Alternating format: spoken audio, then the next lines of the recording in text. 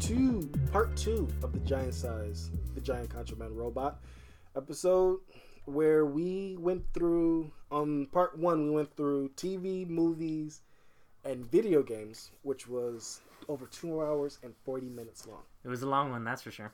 Yep. One of the longest. We almost broke 3 hours. Yeah, shoot. We should have tried to beat it. Keep it going. Nah. Because it was just so much. Going through some people, I actually went back and actually looked at other YouTube channels. I've seen people go from 2010 to 2019, while some, I'm like, I technically feel 2009 to 2019 it actually fits that 10-year mark. Yeah, but to each their own opinions. But their choices for movies and TV, I'm like, yeah, that's those with cable and HBO. Yeah. HBO Go, to be exact. And I have Showtime, but I'm like, there's nothing really on Showtime that I actually want to watch. I mean, at this point, it's basically just Shameless. Actually, I jumped off of Shameless a long time ago. I got tired of all those characters. And I was like, if it was just a show between, I forgot the name, the two characters. They own the bar. Oh, okay. Yeah. Oh my God, why can't I remember anything now? Oh, it's been a while since I've watched it. Yeah, because if it was just them, oh fuck yeah, I'll watch it. Because I was watching a clip. Kevin and it's been a minute. I was watching a clip on Facebook, and you see him just like he's drinking something. He's ripped off his shirt, and she's looking, "What the hell is your problem?" He's like, "I don't know. I'm pumped up." Oh, I think I remember which one you're talking about. Yeah. I'm like, what the fuck? I was like, damn, I remember this dude on Reba. That's old school.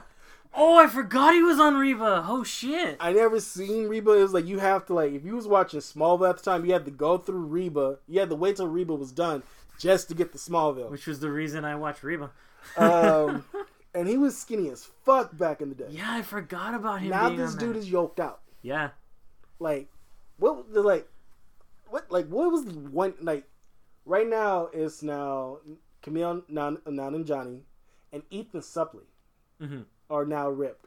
Yeah. Now Camille, he's in Eternals, which is filming right now. Yeah, and he was nice enough to give a big shout out to the reason why he was able to do it too. But Ethan Suplee, he's been steadily losing weight. He just now, by this point, buffed out.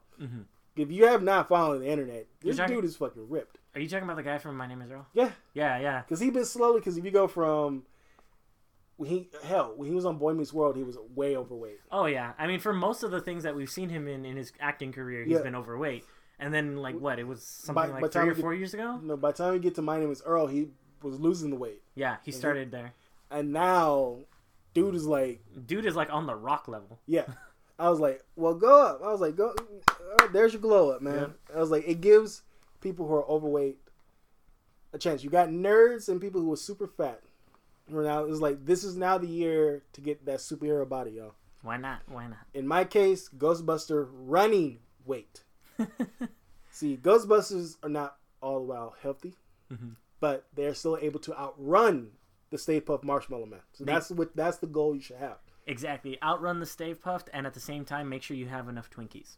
Because someone's like this, you can outrun. I was like, this is the Stay Puft Marshmallow Man. While you're running a mile, he's literally, when he's walking, is taking up a mile, so he's catching up to you. Yeah.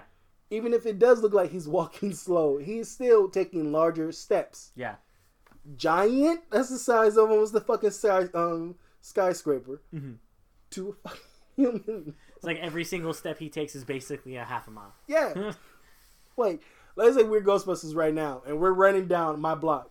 He's already past my fucking house while we're barely leaving my fucking house. Well, in that case, I just gotta make sure I run faster than you. Now you better not. We're going to cross the streams and take out this big bitch. There you go. This big prehistoric bitch. In the words of Peter Venkman. There you go. Still excited for the new one, right? Oh, fuck yeah. That new one's gonna be good. Here's the thing. I actually tempered my excitement. Because it's all the Easter eggs that was in it. So it's more, I want to see what they do to connect Ghostbusters to Ghostbusters Afterlife. In terms of why Egon was living there, and what does Ivo Shandor has to still what is it about him that still like interested him enough to live there, and be there, and like did the Ghostbusters really give all their stuff to Egon? Because I'm like, to me, I always figure it'll be Ray to do that, and because it makes sense because Dan Aykroyd is like that person who like would do. If you like read any interview or see any documentary on Ghostbusters, you think Dan Aykroyd's out there. He believes in aliens. He believes in the supernatural. His father and his mother actually did all this type of stuff when he was younger. Really? Huh. Not actual ghostbusting, but but like being into things of the occult. Yeah. And it made sense for him to actually do this. Huh. And then watch the things that made I always butcher the title. It's on Netflix. It's a documentary on Ghostbusters. Ghostbusters, Die Hard. I just went for Ghostbusters. So is it the movies that made us? Yeah, there we go. On there, they was talking about when Dan Aykroyd wrote the script. The Ghostbusters was going to be in space, and they was fighting alien space ghosts. Alien space ghosts. Yeah. Huh. That would have been interesting, but I think trying to mix aliens and ghosts is like a hat on a hat. Yeah, and then Ivory Reitman said, I hated the fucking script. He said it was too crazy. It was too out there. He said they're not going to make that movie. Yeah. He said he convinced Dan to work with Harold Ramis. And Harold Ramis brought Dan Aykroyd down to a more literal down to earth, a more agreeable level. He said if it wasn't for Harold Ramis co-writing Ghostbusters, there wouldn't be a Ghostbusters movie. Huh. So I was like, props to him then. Shoot. Because we did get a great movie anyways. Yes, and he said if it wasn't for Harold Ramis and Ivan Reitman, wouldn't gotten Bill Murray in the movie. And he said he kept him through the documentary. Dan Aykroyd kept saying, "Yeah, Bill would do it. Bill would do it." And they said we got to the literal date of the shoot of the movie. He wasn't there for half the day. And then when it's time for his scenes to filming, there was Bill Murray. I was like, and Ivan Reitman said he's still like this till this day. He just shows up when he needs to be there. Yeah, he doesn't do table reads or anything. I'm like, because every time you hear everybody act, like they say they're about to do a movie production, they always do a table read. Yeah, and I'm hearing that Bill Murray don't do table reads. I'm like, is this motherfucker an OG or something like that? It sounds like it. Shoot. I mean, that makes me think of how did they get him then? What was it like when they filmed that shit from Zombieland then? He literally just showed up. He's like, "All right, put me in the makeup. Where do I need to stand?" And I think they say he has a 1-900 number that you get a hold of him. Really? Yeah, you can't call him or his agent directly. You got to go through a 1-900 number. And if you get a call back, that means he's interested. That's pretty OG. I'm like, that's old Hollywood shit. I'm like, what? I'm like, that's crazy. And another thing about Ghostbusters before we go into housekeeping, Ernie Hudson was supposed to be in the movie earlier. Winston, Ernie Hudson's character, was supposed to be in the movie earlier in the movie, not later in the movie. Like he was supposed to be introduced in the movie a lot earlier, and part of it earlier than he was. Like I think he's you start seeing him 40 minutes in, something like that. Yeah, so pretty much right after. I would say after the Segwit Hotel, when they start getting bigger, that's when they start introducing Egon. That would make sense. I mean, not Egon, Winston. That would have made sense, yeah. Actually, because he was supposed to be a security guard, and he wasn't he wasn't afraid of any ghosts. He was just more like, what the hell's going on? This ghost is ruining my job. Yeah, he ain't afraid of no ghosts.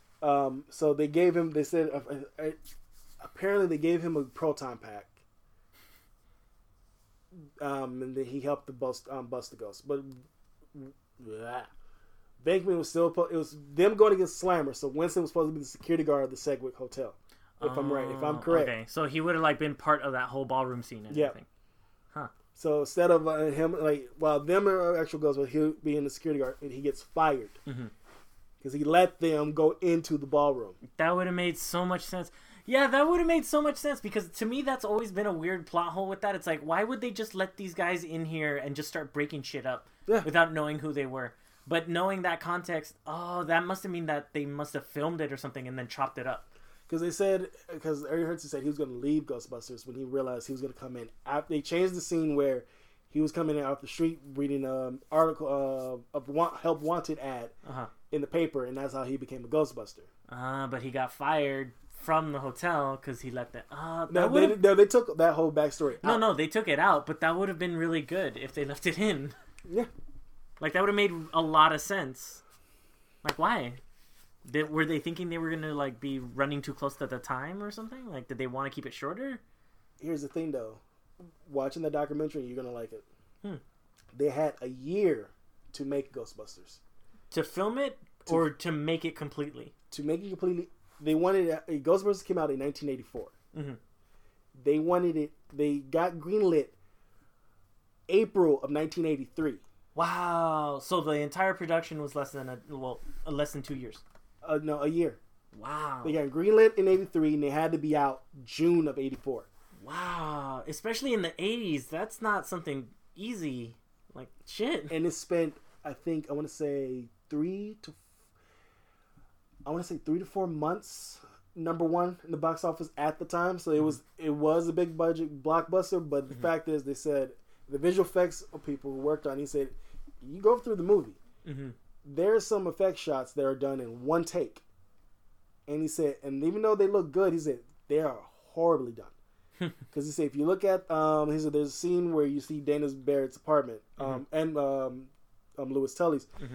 The frame is shaking. He said, it's not supposed to do that at all. And he's like, he said, there is some takes that it was like, if they was able to do a second, third take, or they was able to like work on it a little bit longer, he said it'll look more clear. Oh, okay. But they were rushed on pushing out what they could. Wow. Yeah. So he said the proton packs, everything was done like super quick. He's like, we had good visual effects artists that actually did like, they was able to pump everything out. And they said Slimer is supposed to look like Jim Belushi. I mean, not Jim Belushi, John Belushi. Oh, okay. You look at it, it don't look like him. Yeah, like nothing. Because they said he said he did do one, and he said it looked horrible. I'm looking at the figure on your shelf right now. I'm like, that don't look nothing like. That's the real Ghostbuster Slimer. That's not the movie Ghostbuster Slimer. Yeah, but still. But they said in the movie he was supposed to look like John Belushi. The artist who was doing it, he said it looked horrible. He did not want it. He said it just looked hideous. So he did the iconic what Slimer looks like now, and he said, yeah, here you go. And he said everyone assumes they look like him. He's like, he sit there in the chair now. He's like, no. He said, I don't look nothing like John Belushi. He's like some exec was just like, perfect. I think that's what John Belushi looks like. Yeah, he's like no. He was like, I was working 2 days straight to do this. He's like, I was tired, and I gave him. And it was like almost close to the last minute. He's like, there you go.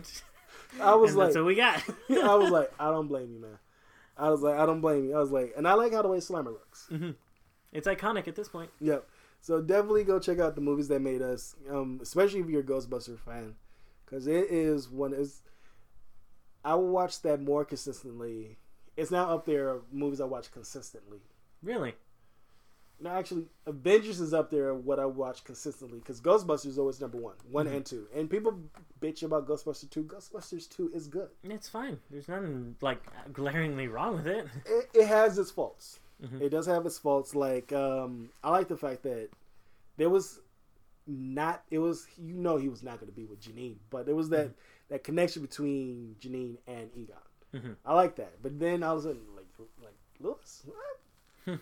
Louis saving the Ghostbusters. I'm like, it would have made more sense if it was like 2 Ghostbusters in the museum and the other 2 are out. Like they didn't get there in time, right? And they have to save their friends before they died. Because that's why I like the video game, the recent video game and the comic books more. There was more in the cartoons. It was more at state like, oh, we can actually die doing this. Yeah. Like here, like in the 2 movies, it was like played for jokes, but now like in video games and comic books, they put and a little bit in the cartoons, they put that mortality. Like they realize they can die doing this, and they always had that one rule: a Ghostbuster can never be by themselves. That's a good rule. They can't. Well, the video game they made you because you're the kid, you're the rookie. Yeah, but they always said a Ghostbuster cannot go out and bust the ghost on their own because they eventually they could die. And I like that fucking rule. Yeah. Even though the fucking video game threw that shit out the fucking window. Yeah, but that's for video game purposes. Like, technically, that character doesn't exist other than that video game. Like, in Extreme Ghostbusters, Egon broke his rule and he went out on his own. Because Genie was telling him, like, this, you should not. That's how they got the 4 new members. And that's when Egon realized, all right, he needs new Ghostbusters. He went out on his own. If it wasn't for Slimer to save him, Egon would have died. So I was like, see? You broke your own fucking rule, Egon. See? And that's why you have the rule. I think Jason Reitman, who wrote Afterlife, we're still talking about Ghostbusters. We're still talking about Ghostbusters. Jason Reitman, I think he took a little bit from Extreme Ghostbusters. I'm going to assume Egon died on a mission and someone found his body and was like, just like, I'm going to say Ray probably. One of the Ghostbusters like, all right, we'll pack everything up. Egon died knowing full well he shouldn't have been doing this on his own. Yeah. I'm going to assume that. But since this is Harold Ramis, though, who passed away in 2014. Was it 14? 2014, because David Bowie passed away in 2016. And what, he was 2 years before Bowie? 2 years before Bowie. Okay, so then, yeah. So I'm like, fuck. It would have been cool to see Harold Ramis. I keep on saying Ernie Hudson. Because Ernie Hudson is actually doing something currently right now. Because I'm like, dude still look young. He's in his 70s. He still looks... He looks like he's in his 50s at least. Yeah. Like, he can still run and gun. Maybe. To me, that's what it looks like. He can still, like, you put the proton pack on him. He still got it. Well, the last time I saw him was in, Grace and Frankie. And he was showing his age at that point. But he still doesn't look like he's in his 70s. Yeah. And that is Ghostbusters. I could talk about Ghostbusters. I've done that before for an hour straight. And we're only 16 minutes in. But why don't we get to housekeeping? Housekeeping for the week of January the 11th. The Artist Talks. That's actually going to premiere sometime in March, maybe April the latest. We got 3 artists down. I'm still working on 2 more. Busy schedules. Not on us. More on terms of the artists.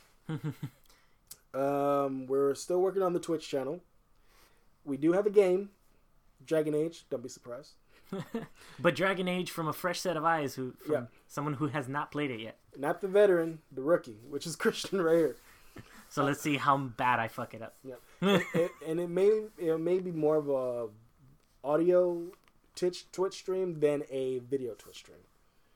We'll still work it out. Yeah, we're still working it out. We are working on the Twitch channel, and we still need to work on the artwork and all the shit that takes setting up a Twitch channel. Yeah, because I already have my own, but I think is to have a professional one, like to have its own separate one that's associated to the podcast. Yeah, yeah.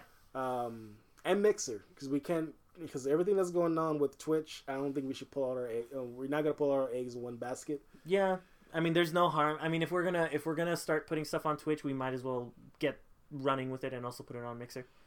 But let us know if you guys listen to Twitch or to Mixer. Let us know which is more popular with you guys. Actually, right now it's still both. But from what I'm seeing, and because Mixer want more people more traffic. Yeah, it makes more sense to have both. No YouTube anything. Yeah, fuck that. Everything we did an episode on YouTube and their Kappa, their stupid ass Kappa, shit.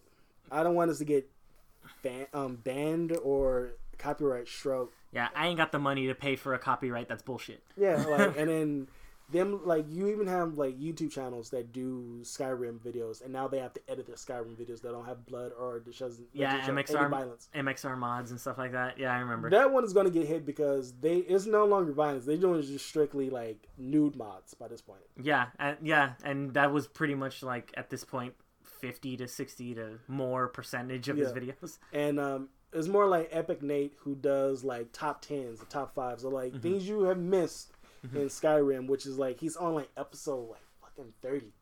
Skyrim's been out since 2011. What else is in Skyrim that we have not seen? And I'm looking at his videos, Well, hell, I have not noticed that. Yeah, there are things that, like, I'm pretty sure it was maybe like 1 or 2 years ago. It wasn't that long ago. 2, maybe max 3 years ago. That somebody found something in the game that had not been discovered till that point. It was like something hidden by the creators. Yeah. It's just you can keep finding shit in that game, and on top of that, the mod community behind it is so strong. Yeah. There will always be new content. There's entire like DLCs basically that fans have made that have been basically considered just as good as like any of the official ones. I download the one where the modder ported it from the PC to the Xbox One, where you have a quest to get your own castle. Yeah. Yeah, there's a lot of stuff like that. And I was like, fuck yeah. And I always liked to download it because it was a good shortcut to go to High Hrothgar.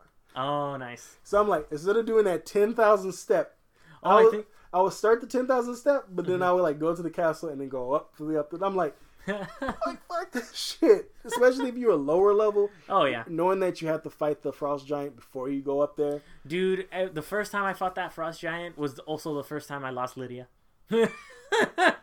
I had to restart my game because I was like, no, she fucking died. She just rushed in there. I married her and made her stay at home. Oh, damn. I was like, nope. No, like, you have to leave.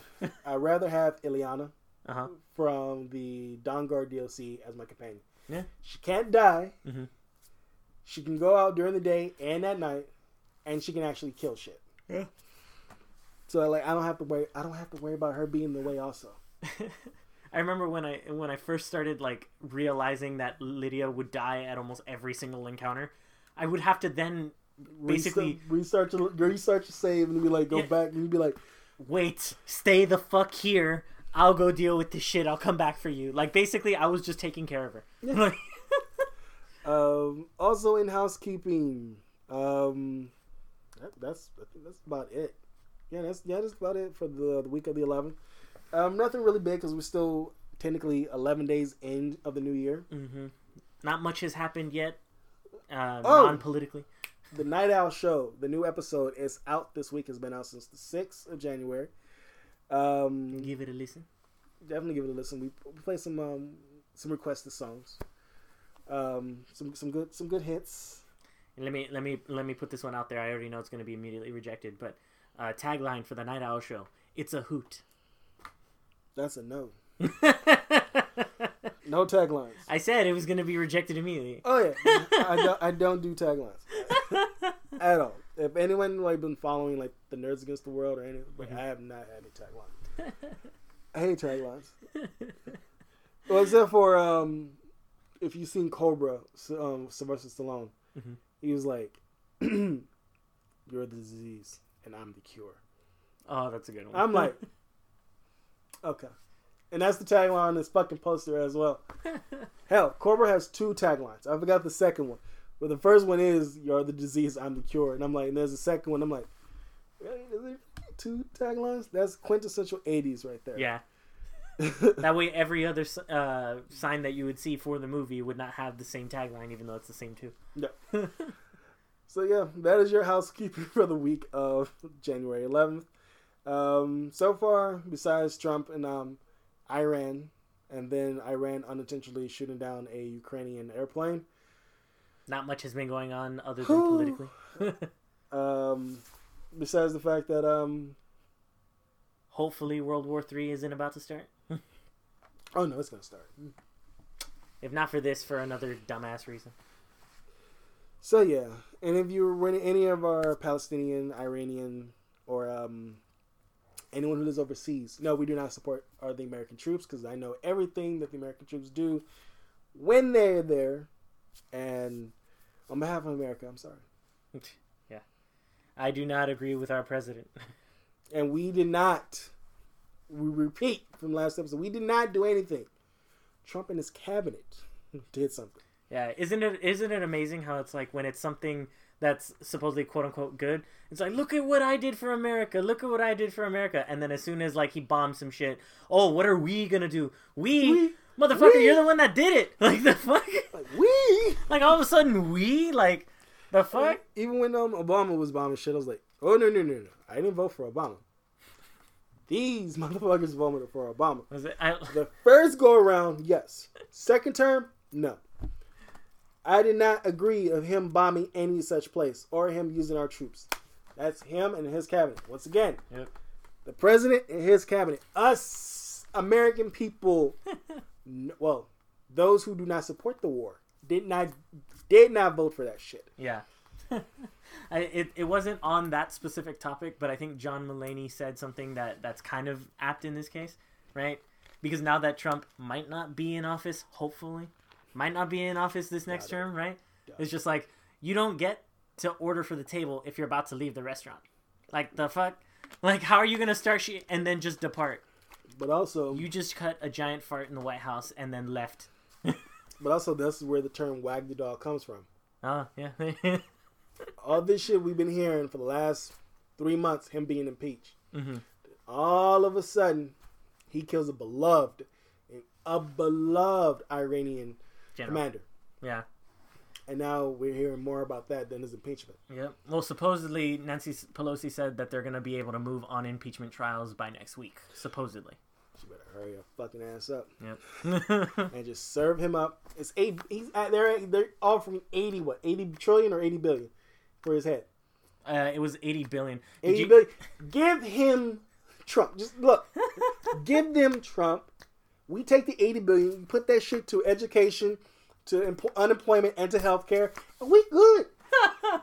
Did you hear about George Lopez getting in trouble off his Instagram from that comment? Yeah, we did, because we talked about it on the show already. Did we talk about it on the show or when we went to go see Skywalker? Oh, okay. We talked about it when we went to go see Skywalker. Yeah. But for those of you that didn't hear, George Lopez got some flack. It was, to me, hilarious as shit. Because, what was it? They offered 80 billion for Trump's head. Mm-hmm. George Lopez went on his Instagram and was like, we'll do it for half. If you don't know, it's the Mexican joke. Yes. Like, how the fuck is that? I mean, technically, everything he says would be a Mexican joke then? The fuck? But there are just some people to be like, huh? And just... Yeah. I'm like, yeah, you must not be from California or any other place that has immigrants. Or you must not have a Home Depot near you. Yeah. No, I'm just... I can say that. I'm Mexican. Shut the fuck up. I know, because I'd be like, I'm black. I can say that. You can't. Shut the fuck up. I gotta hold what I can hold, man. Yeah. I can make fun of eagles and llamas. That's it. Yeah. So on this episode, we're going to talk about my top comic books of the decade. Me and Christian's music of the decade. Which we tried to keep short. Specifically short. So this is part 2 to what was tacked on from our giant size episode. Mm-hmm. The episode's so nice, we had to record it twice. Yes. We're also going to review The Witcher Season 1. The Rise of Skywalker. We're not doing The Mandalorian. I may let Christian do it. Because he's seen it. I do not have no will to watch The Mandalorian at all. That's all good. But I would assume we're doing our top lists before we do that, so we can provide a spoiler warning. Yep. And then we're gonna some news stories with the actual movie, TV, and action figure news is out. Back to the root of our content. Yeah, basically. And I said the art cartoon is coming soon, so we're gonna get no more political shit. That was the political portion of the podcast. Depending on the artist, though, that we get on the show, though. Ah, okay. Well, because some of the art is inherently political, I would be assuming. And then some is self-reflective, some is on society. So it depends on how the artist views not only the world, but also themselves as well. Right. It's that's the nature of art, right? It's very expressive of the person that interprets it and the person that presents it. Yep. And that's what art is, people. So... on to comic books. Comic books. What do we got? So these are trades and backlogs for honorable mentions. Superman Earth 1 came out in 2010. This is a reimagining from J. Michael Straczynski and Shane Davis as the art. Wait, actually, no. Shane Davis. Yeah, Shane Davis did the art. Superman Earth 1. When you get later on, it's no longer Shane Davis. It's now a different artist. Okay. J. Michael Straczynski left after Earth 1 Volume 2. So Volume 3 is done by another writer. It's Superman. It came out right a year after Man of Steel. So did it have to do with any of the Zack Snyder universe? No. So this is Man of Steel is today's take on Superman, so which means John Kent is dead in Man of Steel, while Earth 1 John Kent is alive. Okay. And in Earth 1, you see Superman is a football player, a scientist. He does all these things. He's trying to find out what he wants to do as Clark. Mm-hmm. And, like, what's his purpose. Lois, who looks like Deborah from Dexter, which is kind of odd. She's who she is. Still the daughter of General Lane. Okay. And this villain that you find out that's also connected to Krypton. So when Krypton blew up, his planet blew up at the same time. Isn't it so funny how Superman is the most is the sole survivor with the most people from his planet also? Yeah, but this one is like the name. Like they actually use actual science where if one planet is going supernova, any other planet or star that's near is going to get caught up in that explosion. Oh, well, that's good. So it's not like Krypton was the only one that like suffered from that supernova explosion. Yeah. Okay. Well, that's good. Well, I mean, it's not good, but it's good for the continuity of like stories and shit. It's the Luthors instead of just Lex. So it's Lex Luthor and his wife. I'm not gonna. That is one spoiler I'm not gonna give out because I like the twist on that. Okay. On the Luthors, he's working more with the military, and this is just Earth 1, and he becomes a reporter at the end. He was in and is the odd one. He's in a relationship with a prostitute. Huh. Wait. Clark. Clark? Yeah. Okay. So Jesus parallels there for some reason? Or? Yeah, basically. But either way, Earth 1 is a good modern take on Superman before we get Mark Millar's take. Not Mark Millar. Frank Miller. Okay. Because he came out with a new Superman book. And plus, he's the last person you ever think to be associated with Superman for decades. He's like, I hate Superman. And now he's writing Superman comic books. I wonder how that's going to come out. That's already out, and it's already. I think it's on his. I want to say 12th issue. Like we're on our 12th episode. Oh, what? Also in the honorable mention, American Vampire. It also came out in 2010, but Volume 2 also came out in 2012. It's in the title, American Vampire. Yeah. It's by Scott Snyder, who also worked on Batman for DC Comics. Nice. I think he worked under Stephen King because Stephen King wrote some issues of American Vampire. He also, if you buy the trades for American Vampire, Stephen King wrote the foreword for it, telling what he loved about it. Honored Scott Snyder asked him to write something on it. That's cool. And the difference between an American vampire and a European vampire, American vampires have jaws that unhinge like a snake. So think. But wait, why? Blade 2. Think Blade 2, how those vampires were. Yeah. But theirs was like more, there was like a bat that opens out. It was more like Predator-style mandible than... Yeah, so theirs is more like like a viper. Like their jaws was like up and they had like actual like snake snake teeth. So it would be, I think the actual term for that is like bilateral jaw. Okay. Because it's split down the middle so it can do that. But theirs doesn't split open. Oh, it just unhinges the entire thing? thing? Yeah, like a snake. You know what? It reminds me of the vampires from Van Helsing. And American vampires can go out in the day and night. While European vampires have to stick to the daylight. Because they never got the sun over there. And our vampires can kill normal vampires. So wait. Okay, wait. Are American vampires then not considered normal vampires? They consider us lower. European vampires consider American vampires lower totem, like on the food chain. But when you read American Vampire, that's a whole different thing. And you follow the sorry to interrupt. No, go. You follow the main character Sweet Tooth, which is you find out you just think he's like a thug or just like a homeless bum. Oh no, he is the original American Vampire. And you follow his journey and the woman he bit to save her life. He's our version of Nosferatu, basically. Okay. It was like if they ever turn this into a movie, Brad Pitt can do it. Really? I always said there was another actor. He was in Never Back Down. Oh, I forgot his name. He was in Twilight. He was in the those crappy ass Twilight movies. The dad or one of the brothers? One of the vampires. He was blonde. He was in Never Back Down. He was the blonde haired dude. He was a bully.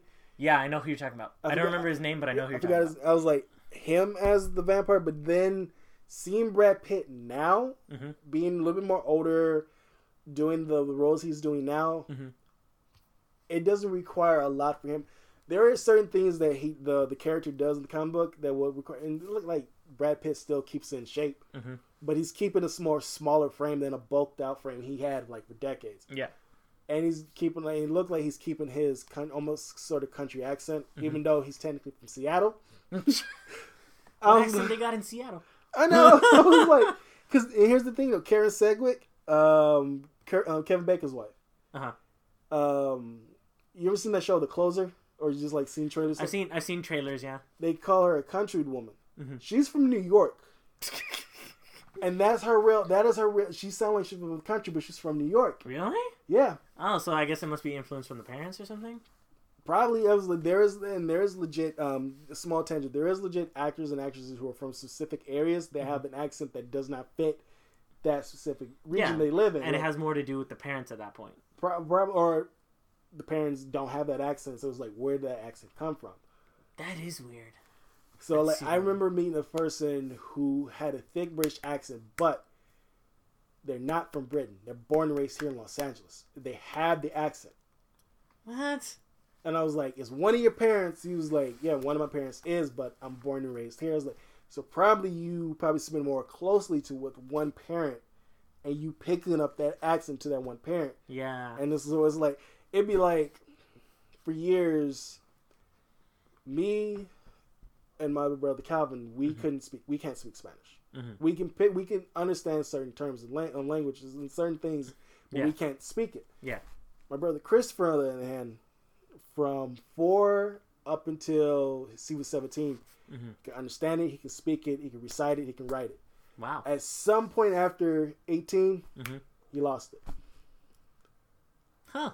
He was the only bilingual of all of us, and he lost it for some reason. We was like, why didn't you keep that shit up? Yeah, like Spanish. I mean, in California, Spanish is basically like it's technically the number 1 language in California. Yeah, like you can honestly live here without knowing English if you know Spanish. I know. I was like, and also it pays more to be bilingual than a single language person. I'm going for trilingual, but goddamn, it's hard to remember all that shit. And then plus a good thing, and it's also in the comic book of American Vampire. It's never too late to learn something new. Yeah. That is also in the comic book also. So you just learned something. And it was new. Yeah. Batman Earth 1. That one is also a modern take on Batman in the current time. This one you might like. Gordon is like Detective Bullock. Okay. But only for a specific reason. Not like the drunk, It was like he tried to be the Gordon we all know, but the corruption in the police force was just too ingrained. Oh, okay. Bullock, it's like Bullock, on the other hand, is a ex-reality show cop who comes to Gotham thinking he can clean it up, and you see the dissension of Detective Bullock throughout the comic book to become the Bullock we all know. Yeah. So it's just like, holy shit. Batman is still training to be the Batman we all know. He fucks up like everyone else. Right. So if you thinking you're getting into Batman where he's just like, I'm kicking, no, he's kicking ass, but it's slowly getting to what we know. No. Yeah. You see the progression, you see the journey in it. This is where we see more of Alfred being the combat soldier he used to be. Oh, okay. And this version of Alfred, he's still old, but he's still a little bit younger. Okay, which would make sense too if they want him to do a little bit more action-oriented stuff. And he's also a wounded soldier as well. So I forgot which leg he has the disability on. So he has a cane, but he also can still fight. Harvey Dent is in and his sister. I forgot which one is the unhinged one. Harvina. I forgot which one is the unhinged one. But between Harvey Dent, Two-Face, and his sister. No, it's just Harvey. They're just the Dents because they both are lawyers. Right, but which one is the unhinged one? I'm assuming the ones that are going to be Two-Face. I think the sister is if I remember. It's been a minute since I read Earth 1 because I was rereading all the Earth 1 books because Green Lantern Earth 1 came out, and that's not one of my favorite Green Lantern continuities. Yeah, no, they take Earth 1 books. You taking the hero and you taking it in modern terms. think the Ultimate books. Wait, okay. But not the craziness where the Ultimate Universe went. Yeah, because I was going to say, if you say Ultimate, that's already going to give me some pause there. But it took some liberties. It's just, I don't feel, as someone I read Green Lantern before I read Batman and Superman. Oh, okay. So, and there's just some things that I felt it took some liberties that I just can't gel with. Mm-hmm. There is going to be a Green Lantern Volume 2. But for right now, we're going to stick to this honorable mentions list. Mm-hmm. Earth 1, the best Batman costume, hands down. Batman vs. Superman and Justice League took its comic inspirations from the comic book. Okay, from that version specifically. And I like and it made me love the yellow and black emblem again, because then the suit is still it's still gray, but it has, instead of a yellow belt, it's a black belt, which they did in Justice League and Batman vs. Superman. I remember that, yeah. So the emblem connects to the suit, but the cape and the cowl is connected to the emblem, so he has to clasp it onto his chest. Yeah. So I was like, I like that. It makes it functional. Yeah, it's super functional. And what else is cool about his mask? So the cowl comes up to here. I'm touching if you can't see it. To his upper cheekbones. It comes to here, and he has a separate helmet that connects right onto it. So think of it like a medieval knight who takes off his the helmet and connects it. Okay. I was like, I like that. Like the inner part of Buzz Lightyear's helmet? Yeah. So I was like, it makes everything else, it's like, it is super functional. Yeah, yeah. And it would make sense then too. Like if you really think about how you would put something like that together, that would be more practical than an actual cowl. Yep. So I was like, that is fucking awesome. I think that's called a balaclava. I could be wrong, but I think that's what it's called when, like, that specific thing that covers around your face, but not necessarily your face itself. But it's Batman's head. Yeah. And Batman dealing, Penguin is the mayor of Gotham. Giuliani. Sorry, no, I'm not going political again. And a villain that I've never seen in the comic that's just like fucking menacing. It's called, I want to say the Birthday Boy. Just the big hulking dude and just murders children. What? Hacks them. Batman, Gordon, and Bullock to a certain extent try to help. So see, we just learned something new. His favorite character is the one that murders children. No, I'm just... it's a more interesting villain because I make no qualms with it. I try not to hide it. I'm tired of the Joker. I'm tired of Harley Quinn. They keep on reusing them for every fucking thing. Batman has a big wealth of a rogues gallery. Mm-hmm. And to see something new, especially Earth 1 Batman, I was like, finally, something that is not... This is an original character, too. Yeah. I was like, this is something that I wouldn't mind seeing in a movie. Nice. Except for take children out and put... And don't even use women, just men. Just let men be the ones who get fucking mutilated by somebody. Yeah, we have no problem seeing that on screen. Yeah, I'm tired of seeing women and children being mutilated. Well, because it gets you to respond on a more emotional level. It's associated with more innocence, so it makes the act more heinous. But here's the thing, though. It's time for us men to see more vulnerable in film. Yeah, that's true. Television. That is true. Also in the same year of 2012, the same year 2012, The Shadow, The Fire of Creation. This takes. Is this still your honorable mentions? Yes. Okay. The Shadow. Make sure. Of Colossus. Of Mordor. No. What we do in the. Yeah, so there we go. I'm just thinking of every shadow thing I can think of. You remember the Shadow with Alec Baldwin? No. What? The Shadow with Alec Baldwin. Hold on. All right, we're gonna have a movie day. We're gonna somebody please give us a cut or a time code every time I've made Desi go what? Actually, for the last episode, I did do a time cut. So I'm like, I nearly put it in the comments. The actual housekeeping starts at 18 minutes. The actual episode starts at 30 minutes. Well, it was a 2-hour and 40-minute episode. So but we was on a big ass fucking tangent for 30 minutes. Oh yeah, I bet. I fucking bet. And we're at 40 minutes on this episode. So continuing the tradition of a really super giant podcast. But the Shadow, you learning about the origin of Lamont Cranston, who is the Shadow who Alec Baldwin played in the movie. I like pulp heroes. So technically, Batman will be considered pulp because he came out in the 1930s, around the time the Shadow, the Phantom, and Mandrake, the magician, came out at that time. So I've always been confused on that. Pulp would have to do with around the era it comes out in, right? Yeah. So it's more like pulp is more like mystery instead of in terms of science fiction, because science fiction didn't become like more of a thing until the 60s. So right around the time Captain America, that's when it started. In a way, Wonder Woman. In a way, Wonder Woman was more into promises around that time because it was more. They want to be more sci-fi based. So things like the Phantom, the Shadow went away because they're not dealing with science fiction. There's more in terms of the mystery and the mysticism, everything that went on. And that's why I like the Shadow, because it was something that was not. He was not technically a superhero. He's just a person who is good at telepathy and who can read men's minds. Huh. Okay. Only specifically men? Well, women included, because women. So men as in like in the general term. I got you. But if we want to go with I forgot the fucking term. People? No. It's the term that people use. Binary, non-binary. Non-binary. There you go. Fuck. When it doesn't matter which, non-binary, yeah. So if they recreated, I could see them saying, who could read people's mind instead of men's mind. But I'm like, this is I know there's some things that you should not hold to because of its time era, but since it's the 1930s, that is something that's going. You should like keep that. Yeah. Sort of like X-Men. I'm sorry, non-binary, not that is the term of the. They're not talking about men specifically. Yeah. It's everyone. I understand.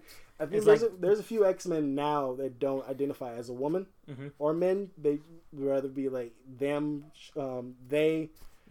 But X-Men is just that. It's still that term. And if you don't want to use X-Men, there's New Mutants, X-Force. More New Mutants later on this episode, though. X-Person. Oh, I don't know. I know. I'm just. But to keep on going, Five Ghosts came out in 2013. It's about an adventurer who has the ghost of Dracula, Sherlock Holmes, Genghis Khan. I want to say the Robin Hood and King Arthur. That sounds like a Rick and Morty concoction. Like what? This dates way before Rick and Morty. Oh yeah. Conceived.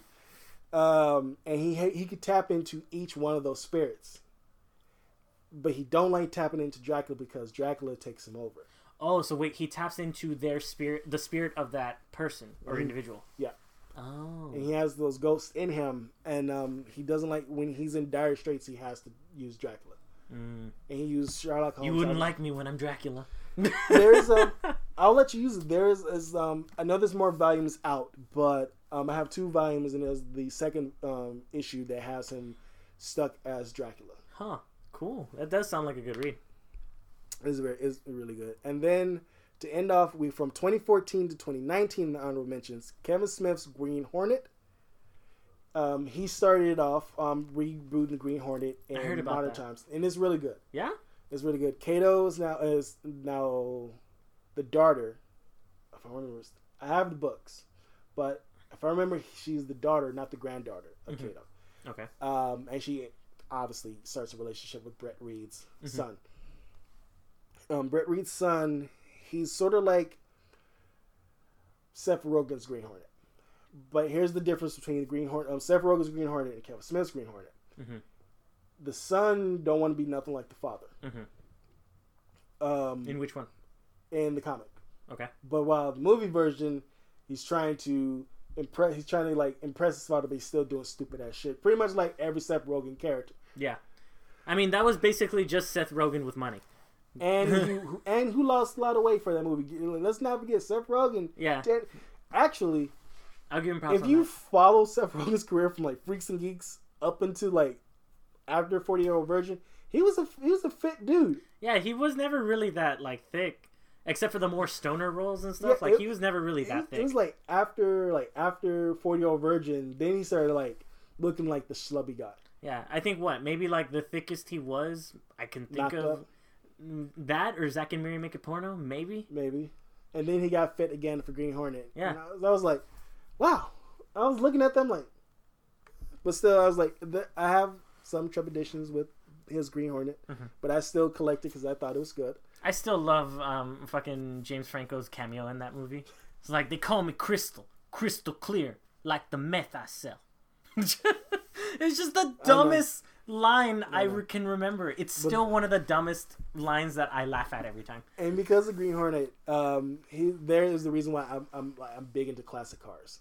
Like, I want that Lincoln Continental they have. That is a sick ass car though. And I want it exactly like the Green Hornet. I'm trying to remember. Suicide doors and everything. That's what I was about to ask. That's the one with the suicide doors, right? Yeah. I don't know why they call it the suicide doors. Well, because it was like a gangster mob thing, because they open up... Basically, they open on the opposite axis, so instead of opening up and going this way, it would open up and go out that way. I know, but it still is like, it's a weird term to call it suicide. Like, what, you're going to commit suicide when you're doing a drive-by? No, it's because it comes supposedly from a mob term where it's like, oh, he committed suicide, but they would push him out of the car. And it was easier to do it out of that kind of car, because then they could reach out and grab the door and close it after it had fully opened. Because if it opened up the opposite way, they have to reach out further out. So it comes from that. I don't think it's the official term for the door, but everybody says it. But everybody calls it that, yeah. But either way. I don't know why I know that. Kevin Smith's Green Hornet, and it also introduces a new villain, the Black Hornet. And you actually see this Green Hornet learn to be like his father, the hero that he was. And then the budding romance between Kato and the Hornet. Nice. So, it was obvious that was going to happen. Yeah. But after issue 13, Kevin Smith left. He was more like the producer by that point. Oh, okay. And then he had another writers take over. Yeah, I heard that started. I hadn't heard anything about it since, but it's good to hear that it's good. No, I want to go back and read it. For now, The Wicked and the Divine. And we talked about it before. It's the gods who reinvent themselves every, if I remember, 20 years. And in this era, they're rock stars. Okay. They're celebrities. Yeah, you did mention this to me. Right? And they have to die within a certain amount of time so they can get reincarnated and everything. But they like their new fame and popularity and everything. And they don't want to lose it. And there's a few who, like you just said, they don't want to lose it. And there's some like, we need to keep up the old traditions, so they're now fighting amongst themselves. The Wicked and the Divine is visually and is just as amazing as what's going to be on the list, Saga. But also the writing is just as good, and I love the color palette. Nice. The story of it kind of reminds me of like what American Gods is about. Yeah. But I would say a better version of American Gods. I have problems with American Gods. I was about to say the better version. And with that, now we're finally coming to the actual list. That was just the honorable mentions. So in 2009, Green Lantern, Blackest Night. That's a good one. That's where we get to see a lot of the power lanterns, and we see the introduction of a new Lantern Corps. Yeah. From that. Two Lantern Corps: the Black Lanterns and the White Lanterns. When did the Violet become a thing? The Violet was actually introduced in that same continuity. So it would be 3. Technically, Indigo, Violet, Red, Avarice, which is the Orange Lanterns. They was already introduced already. So we was more introduced to Indigo, Violet, then White and Black. Okay. The Red Lantern was already introduced before then. Sinestro Corps has been a while for decades, just as long as the Green Lantern Corps. And so Yellow Lanterns. For the Black Lanterns, it was every hero who ever died and was revived. Right. It was like somebody gets a black power ring, and then they can bring back anybody who had died. Yeah. So Superman was a Black Lantern. Wonder Woman was a Black Lantern. Hawkman, Hawkgirl. I think Green Arrow was turned. Black Canary was turned. No, Black Canary was not turned because she never died. They come back with their full power set and the powers of the ring, right? Yep. Ralph Dibny and his wife came back. Elongated Man. Yeah. Most people are like, Ralph Dibny? Who the fuck is Ralph Dibny? I'm like, the Elongated Man, motherfucker. Like, isn't that Mr. Fantastic? No. No. I was like, is that Plastic Man? There's 2 different people in the DC universe with those powers, right? Shut the fuck up. He didn't come from a name. But they was able to save Wonder Woman because she became the Pink Lantern. There you go, Pink Love. Pink Lantern. But she was already introduced a long time ago because that was Carol Ferris was technically Hal Jordan's enemy. because her powers was like they was together, and then Al Jordan dicked around, didn't come back to Earth like he said he was, and so she felt jealous. She was angry, betrayed, and so she got her powers. Her technically her ring. Yeah. Which is, and Wonder Woman got the power of love. No, Wonder Woman got rage. Somebody else got love. I know it's been a minute since Batman's held quite a few of the rings, right? Like I know he's had yellow at some point. Batman was, in air quotes, dead during Blackest Night. Oh well, I'm thinking probably through different situations then, but specifically in Blackest Night, yeah, he was black. Because I think he had a blue one at some continuity. He had a yellow one at some continuity. Not continuity. That's not continuity. In 2010, Spider-Man: The Gauntlet / Grim Hunt. You were telling me about this one. I want to read this one. So this one, you find out a secret benefactor. All of Spider-Man's classic villains are getting power upgrades, or like the Rhino, he was married, reformed, he had his own restaurant, then shit started going bad for him. And he became the Rhino again. And Spider-Man is literally like, all these villains are now coming back with now old Pete, overpowered. But not just overpowered, but also new powers, right? Yeah. That the Lizard. You could say like a mutation of their powers. Like the Lizard can now control normal people because we evolved from like there's a little bit of amphibian in every person supposedly. So, and the Spider-Man is like trying to combat that. His son is turning to a lizard now.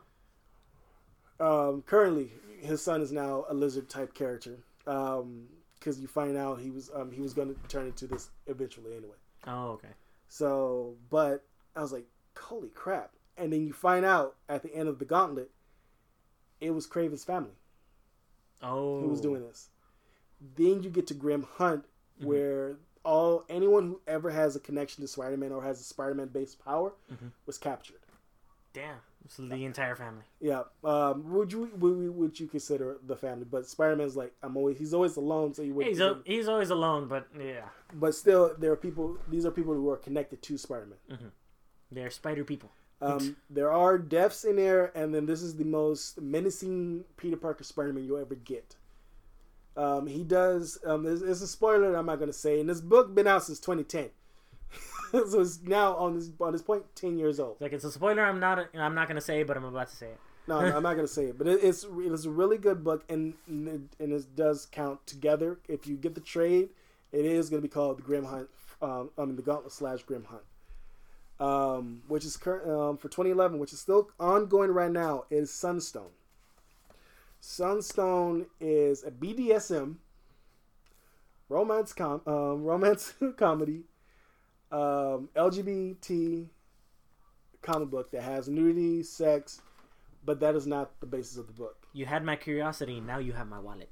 But that is not the sex, the lesbianism, the domination, and that is the subplot. That's the subplot. It's mainly about a woman who she's coming into her own as an adult, but realizing she's falling in love with her dom. Okay. And her dom is already well established at the start of the book. Which who hasn't, right? But not in terms of like they meet each other through an MMO. Okay. So, which is also funny because they also put the artist and his wife put in like clips of their MMO characters. Yeah. Is it very Warcraft-esque? It's like at the time. It looked like they was taking liberties from Final Fantasy and Warcraft. But the main character you meet, the other second main character, she's already lesbian. She already like you know everything about her, but she's like a shut-in. Okay. But she goes to work as IT. She's super rich, so like she has all this indisposable income, but she spends all her money on dominatrix gear and stuff. Her friend, an ex-boyfriend, is the one who makes all this stuff, and he's like, you literally goes to the comic book like, you shouldn't be spending all your money on this. Yeah. It's like you should like take a vacation, do other things. Yeah, yeah. It's like, why are you spending all your money on leather ball gags, man? There's like, read the book. There's like, and you realize like, and this is something as a person who's not into that, you learning a little bit about that world. Yeah. But then also, it's just still this story, and then, like I said, it's still ongoing. So you do get each trade. There's issues where you learning about the main character's backstory on how she realized that she was gay. That she doesn't like men, but she's still like dominating men, but she doesn't get any sexual pleasure from that. You learn the guy who's now her ex, who was her friend, his backstory. Then you learn about the girl like who's the main focus, and you realize this is one sport. She's writing a book. So there's certain issues where it's her in the future. They're already married. Also, like her, like reflecting back on how she got to where she's at when she's telling the narration. Yeah. Oh. So I actually like that. And it made me more, in a way, I like a comic that makes me learn more, especially like in trying to be more understanding within the community that I'm like as a straight man trying to learn more. Like, sabes que, that's pretty fucking interesting. And I think they do actually. I think one of them is bi. One of them is pan. If I'm correct, because I don't want to mislabel anyone. But representation. But still, it is very representational of all those communities that's in this dominatrix scene culture. Yeah. But Sunstone is at its core is a. And like I said, when I talked about movies, I'm not big into rom-coms, but if there's something in its essence that will grab me.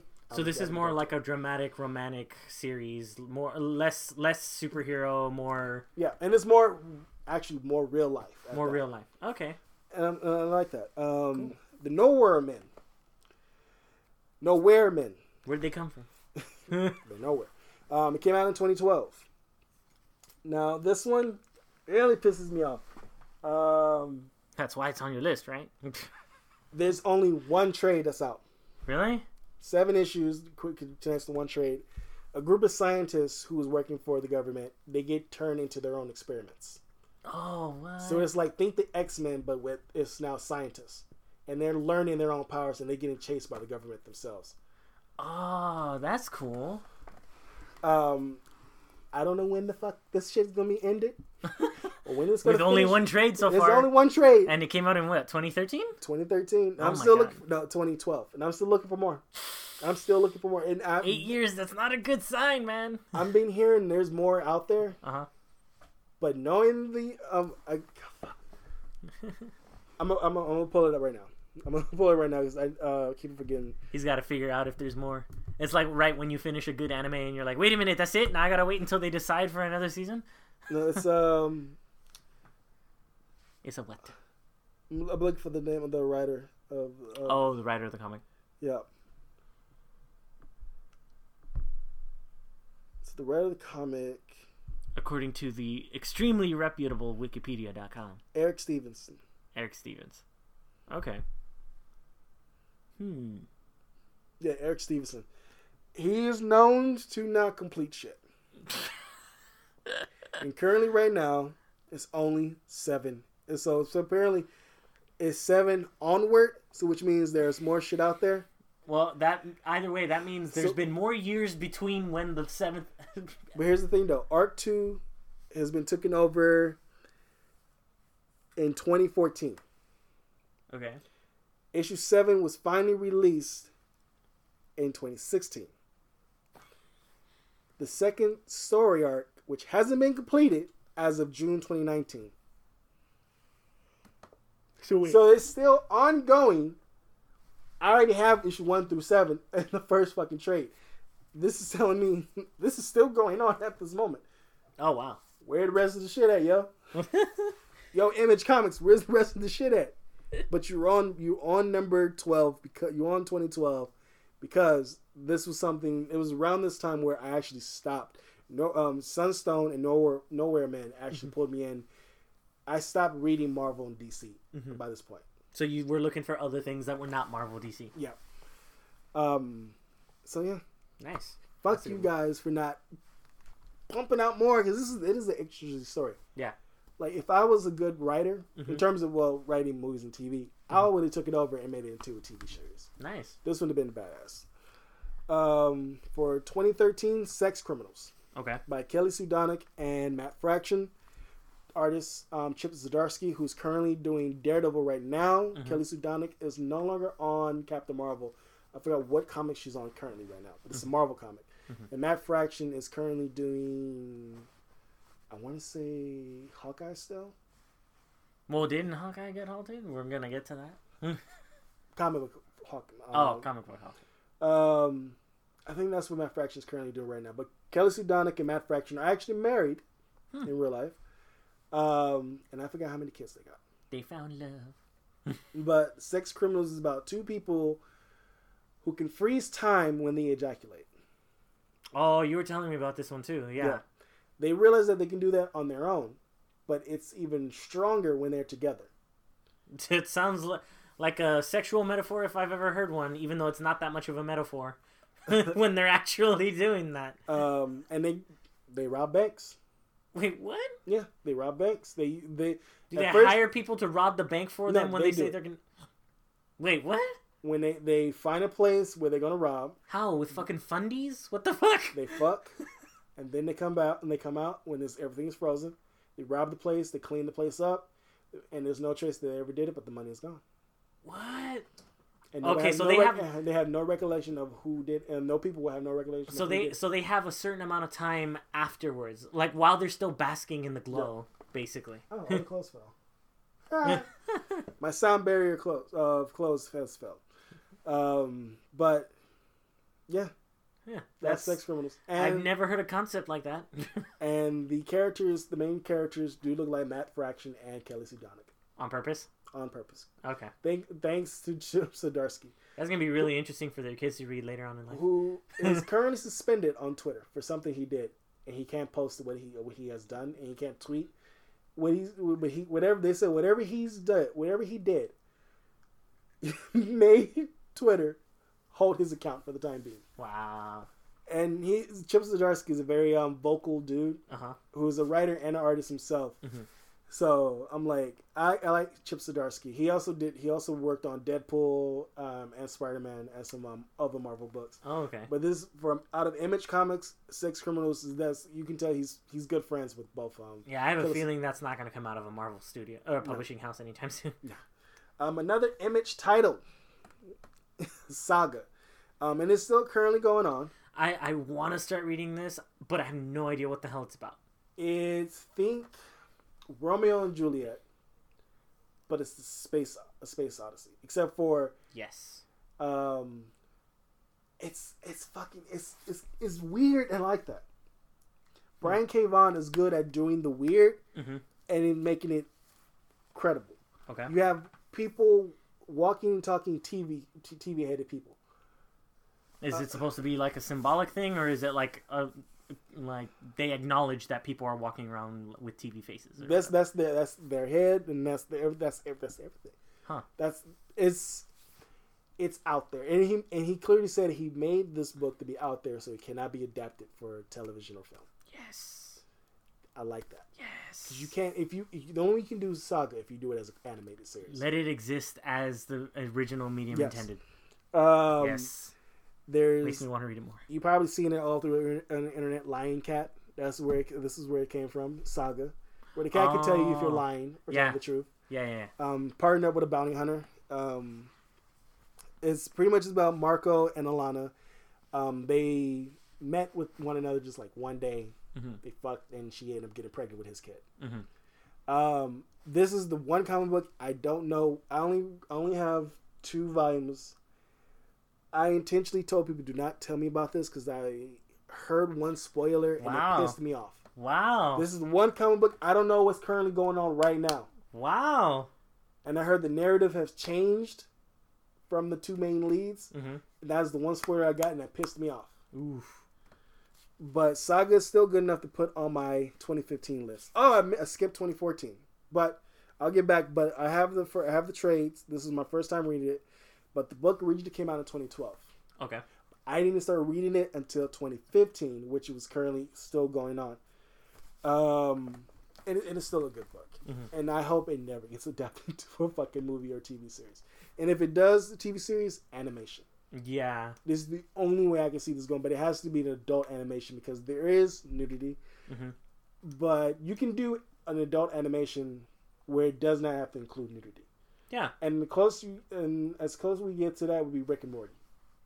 Okay. Technically, that's an adult animation TV series that has cursing and has sexual influences, but it's not. But does not have nudity. It's not super blatant. Yeah. Blatant. Like it's the Spy animated series is blatant. It has sex, nudity, drugs, and all the shit. It's Adult Swim, but it's like 8 o'clock, 10 o'clock Adult Swim. No, 10 o'clock Adult Swim. You get to the more. Well, to be fair, it does come out at 10 o'clock. So, but it's not 12 o'clock and 1 in the morning Adult Swim. It was the Adult Swim that came on at 8 o'clock type of shit. Yeah. Then once you pass 11, all bets are loose. All bets loose. Yeah. 2014, because I accidentally skipped it. Witches, also by Scott Snyder. Okay. This one, I'm not gonna give a spoiler, but it's basically a family who's moved back to the mother's hometown, and a curse that's on the eldest daughter and the mother. It's some twists, there's some turns. That sounds like the movie The Witch. I mean, I'm not big into horror, and if you notice on this list, this is the only horror on this list for comics. Well, American Vampire is the exception, but for Scott Snyder, it takes turns where you be like, holy shit. And it gives you the basic premise of like, can you really trust your parents? That is like the one thing I'll give out of this. Oh wow! Can you really trust your parents who brought you into this world? And it's really good. It's very dark. It's a mind fuck. It is. When you get to a certain point in the book, it will get to be a mind fuck for you. Okay. So definitely check out Witches by Scott Snyder, and I also believe Stephen King also helped out a little bit on this one as well. Oh, cool. For 2016, get back on the list. This was originally released in 2013. I didn't pick up back issues until that year, but the first run of it ended in 2016. Okay. The Rat Queens. I think you were telling me about this one too. It's Dungeons and Dragons. Yes. Lord of the Rings, fucking Willow, Dragon Age, anything fantasy related, just amped up. There is sex, there is sexual innuendos, there is drugs, there is people getting blown the fuck up by fairies and shit. So you're only missing rock and roll from that list. Oh, it's rock and roll too. Oh my god! Somebody call me Jack. There's an elven. The one of the leads is Elven Witch. She looks like a rockabilly character. Oh, nice. But this is medieval era. There's an African witch, a literal African druid. Huh. There's the town sheriff who was a former looked like a knight, but like a ninja kind of way. Okay. So what is the story actually about them? It's 4 women, 4 best friends who think. I'm trying to think of a good one. You need a hero. You call them, but in this case, you don't want to call them because they wreck shit. Okay. They go a little bit too much on the destruction. Like they get their shit done, but you know that you're gonna lose half your time in the process. Yeah. And then they do get some into some intrigue, and there's some like stuff where they almost die, they get bloodied, it's fucked up, and there is gore in this. Okay. And there is blood, and you learn things about all the characters, all the women. The team is strictly women, and at a later point, they got a female orc part of the team. Nice. They need that berserker in there. Oh, they already have a berserker in the dwarf. She's already a berserker, but you have someone who's like OP'd. And there's also another thing. The dwarf is in a relationship with a male orc who has bluebirds in his beard. Like they live in his beard? Yeah. Everybody gets nude just the same. It's like not just the women, but also the guys as well. So it's like all around nudity for everybody. You're gonna see everything. Yeah, not everything. They still have to keep it tasteful. Because it is a very colorful comic. Okay. So if you see it on the spinner racks or on a rack when you're in a comic book convention or a shop, it's very colorful, and the covers is just as awesome. Nice. But the creator of the comic book, Curtis Weeby, he actually left after 2016. So from 2017 to now, there's a new writing team and a new art staff over it. He said he's passing the torch on to other people. So the comic is still currently going, and definitely pick it up if you want that fantasy, but with an adult twinge to it. Definitely pick it up. Cool. But like I said, each character has their own quirks. Like the elf of the team, she's a drug addict. Okay. The taller, half human, half elf, she has a secret, and she has a reason why she has her hair in a bun, because she's hiding something. Oh, okay. So you learn more about her. You have the druid, who is afraid to use her powers a lot more. Okay. And then the dwarf, she left her home because she did not want to be betrothed to somebody other dude. And she likes picking up a sword, battle axe, and actually fighting. Because there's a little book where she's playing like a car show girl. Her parent, because her father made her do it, and she's supposed to like show and talk about the weapon that she's unveiling, but she's talking about like killing orcs and killing people with the weapon, like how she likes to use it, like disemboweling someone, and you just see her father off panel like, keep on script. So it's like she's like, if she were selling a car, she'd be like, this is the car, you know, it gets so many miles per hour. But then she's talking about herself, what she's doing with the car. Yeah, exactly. Instead of keep it on script being the showroom girl. Yeah, she's no, I'm going to talk about like this. And all the women, like men, grow beards. Okay. So for a while, you see her in the book, she has a beard, and she does, if they're on a mission, the beard will grow in. Okay. Like when they've been long enough away to where they haven't had a chance to shave. Yeah. She grows a beard. Her orc boyfriend doesn't really mind it. He'd rather like have her keep the beard up. But she likes to shave it. She wants to look. It is interesting when she is a distinctive choice that she wants to look more feminine than butch. So I was like, okay, that seems like an interesting comic. Yeah, and it is really good. I like it. 2017. This reintroduced me to the DC Comics, Batman Metal. Batman Metal. That's the only one on your list I've read so far. It's a very different, interesting take. There is certain issues where Batman is afraid, because normally he won't talk about being afraid or show fear. You actually see Batman afraid in this. That's the crazy thing. Yeah, and you see different evil iterations of Bruce Wayne. Where you legit feel the heroes are losing, and I actually like see DC take risks like that. Yeah, I was very refreshing when I was reading it. I remember thinking that too. I was like, wow, like everybody gets the shit kicked out of them in this. Like, and every time you think they're gonna win, nope, the rug is pulled right on them. Every single time, man. Yep. It's like you like there's a literal mountain that they have to fucking climb, and every single time you think they're getting closer, it's just like, nah, you're every time you think you took a step forward, you really took 10 back. Yep, like, nah, son. But it's really good. We get introduced to the Batman Who Laughs. Yep. Great new character. Still fucking popular to this day. Yeah. And we have a little tidbit on Batman Who Laughs Laugh as we get later in the episode. For 2018, it's not a trade. It's a single issue. Invincible issue 144, the final issue of Invincible. It ended around the same time as The Walking Dead. Okay. I was reading Invincible since, I want to say, early 20s, early to mid 20s. So Invincible has been around a little bit. No, Walking Dead has been out longer than Invincible. It has? Yeah. Huh.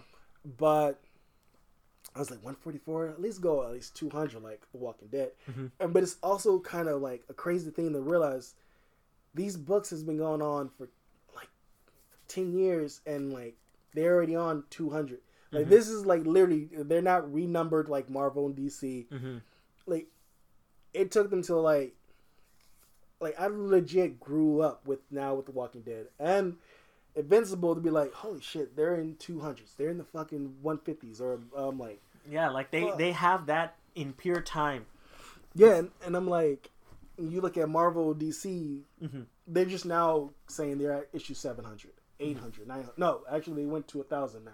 But they keep renumbering on top of that.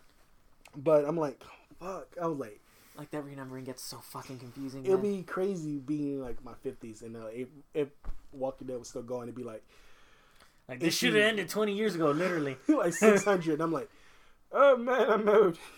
Like, how many zombies are left, man? But Invincible is really if you haven't read it, definitely read it before the animated series comes out later this year. Okay. With it going on that long, do you think somebody could ostensibly finish the entire series before the show comes out? Yes. If you pick up the trades, you'll have a lot more easier time finishing it before the show comes out. That's true. Trades will always make everything easier. And a connector to The Walking Dead. The actor who played Glenn will be voicing the main character, Mark Grayson, in Invincible. Oh, Steven Yeun? Yep, Steven Yeun. Nice. Robert Kirkman is the producer for Invincible and is coming out on Amazon. Oh, that'll be cool. So I'm like, okay, all right. Damn, remember the days when Amazon Prime Video sucked? Oh, fuck. now they're Golden Globe, Oscar nominated, Emmy nominated. So they do got good content. I just don't like their interface. Yeah, they need to work on that interface. It's not as easy to even get into as any of the other stuff. But they sure love Fabulous Miss Maisel. Yeah. But here's the thing, though. Here's a small tangent before we get to 2019. Mm-hmm. Rachel Brosnahan, mm-hmm. when she is not doing her show, mm-hmm. she looks like Evan Rachel Wood. Legit. Look at her now. When she's doing an interview, and apparently she's a natural blonde, she looked like Rachel Evan Wood. Really? Yes. Huh. I'm like, that's Rachel Evan Wood, and I'm looking at a Jimmy Kimmel show like, oh shit. I was like, wow, I like you as a brunette. I was like, keep the brunette. Oh, so she's not naturally brunette? She's not naturally brunette. Damn. Okay. I was like, wow. That's a good dye job. I'm like, I don't like Fabulous Miss Maisel because I'm like, to me, it's not because she's a woman. I'm like, it takes place in an era where black people, Mexican people, and Asian people are not beloved at all. Yeah, it's not real. It doesn't really connect to us on a cultural level. But there are people of color who actually like the show. Yeah. But to me, as a man of color, like, no. But you can tell for that show, they warp it in a way because it look like there are still those racial undertones from what I've seen. But it's still like people of color can walk around and it's not that inherent. And then the women have more of a power role than what was going on at that time. Yeah, because that's the thing. That's something that I noticed too. It's like it's a very obviously the show has a very heavy feminine message, like like a very heavy empowerment message, which is good. There's nothing wrong with that. But for the time period that it's supposedly in, it's not exactly accurate. Yeah. But I can understand why they would take that choice because obviously then that kind of story wouldn't even be made. But then also the only reason I watch it though is for the voice of Lois Griffin, Alex Borstein, is in it. I'm like, I like when she's not doing animation where you can actually see the actress doing something, and this is like, that is fucking awesome. And Tony Shalhoub, who does not like Monk, the show Monk? Right. It's Tony Shalhoub, and then like I said, I'm not a big horror fan, but the other horror movie that I like that he did, 13 Ghosts. I did not see that one. You did not see 13 Ghosts? I did not. Him, Matthew Lillard. Wait, really? Yep, Matthew. Why do you want to know a spoiler on that one before we get to? Matthew Lillard dies in the movie. Huh. I have to watch it. I've always been curious to watch more movies with Matthew Lillard because I'm only really familiar with him in like 3 things: Scooby-Doo, In the Name of the King, and him being a huge Dungeons and Dragons fan. Yeah, which is like the main reason he did In the Name of the King. Yeah. And he was like, "How do you feel about the movie?" I really love Dungeons and Dragons. He's like, we're not gonna go there. Yeah, of course they didn't get fucking what's his name for the second one? Was it British Jackie Chan? What's his face? Jason Statham. Thank you. I'm cool. I don't like Uwe Boll movies anyway. For 2019 on comic books, Heroes in Crisis. That made me now officially stop reading DC Comics. So wait, why is that on your list if it made you stop reading comics? Because it was influential to make me stop reading DC Comics again. You making Harley Quinn something that if Harley Quinn was a slow build up of her being more smarter, being more of a tactician, because she is a doctor. I would believe her beating Wonder Woman and Superman. Batman. Oh yeah, Batman. You can trip them up. But Wonder Woman and Superman, get the fuck out of here. Like not Harley. No.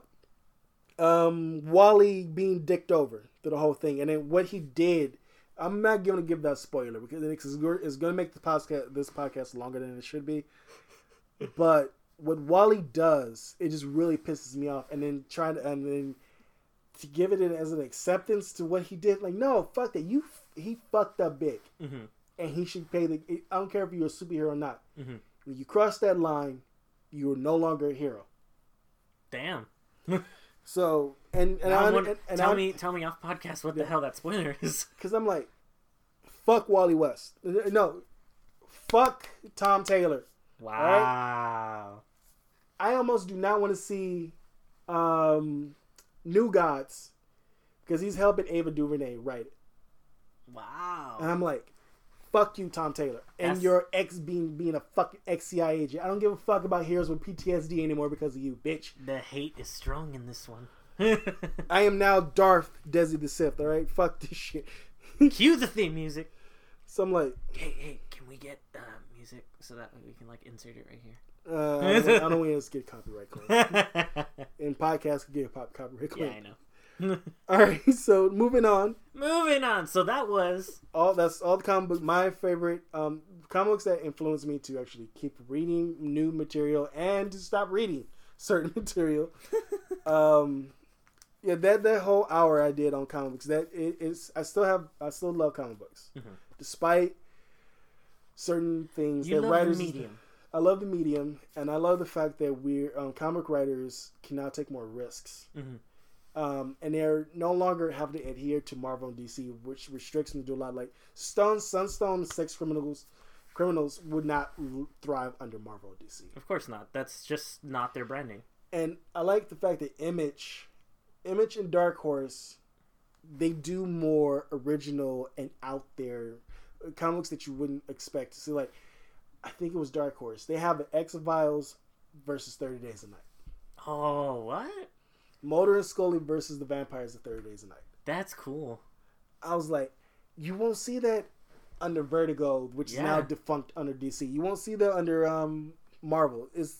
I'm like, this is fucking awesome. And it looks like David Duchovny and Gillian Anderson. Nice. And I'm like, this is fucking cool. So like, I like now dipping into with most people who read mainstream comics, they view these as the weird. And fuck it, I guess I'm weird. Yeah, they're the non-mainstream comics to mainstream comics. But the thing is, though, I would say, but in a way, though, Saga is mainstream because there's merch, there's T-shirts, hoodies. Lion Cat has a fucking statue. Saga is one of those that's like it's weird, but it's weird in the way that everybody kind of is drawn to it. Yeah, and it has Funko Pops that I need to buy. Huh. Cool. And it has it legit has action figures with a lot of accessories for the two main leads. And I'm like, I will legit, and I actually have Invincible action figures right here. I have the normal version. I have the bloody version. That is how bloody they get in the comic books.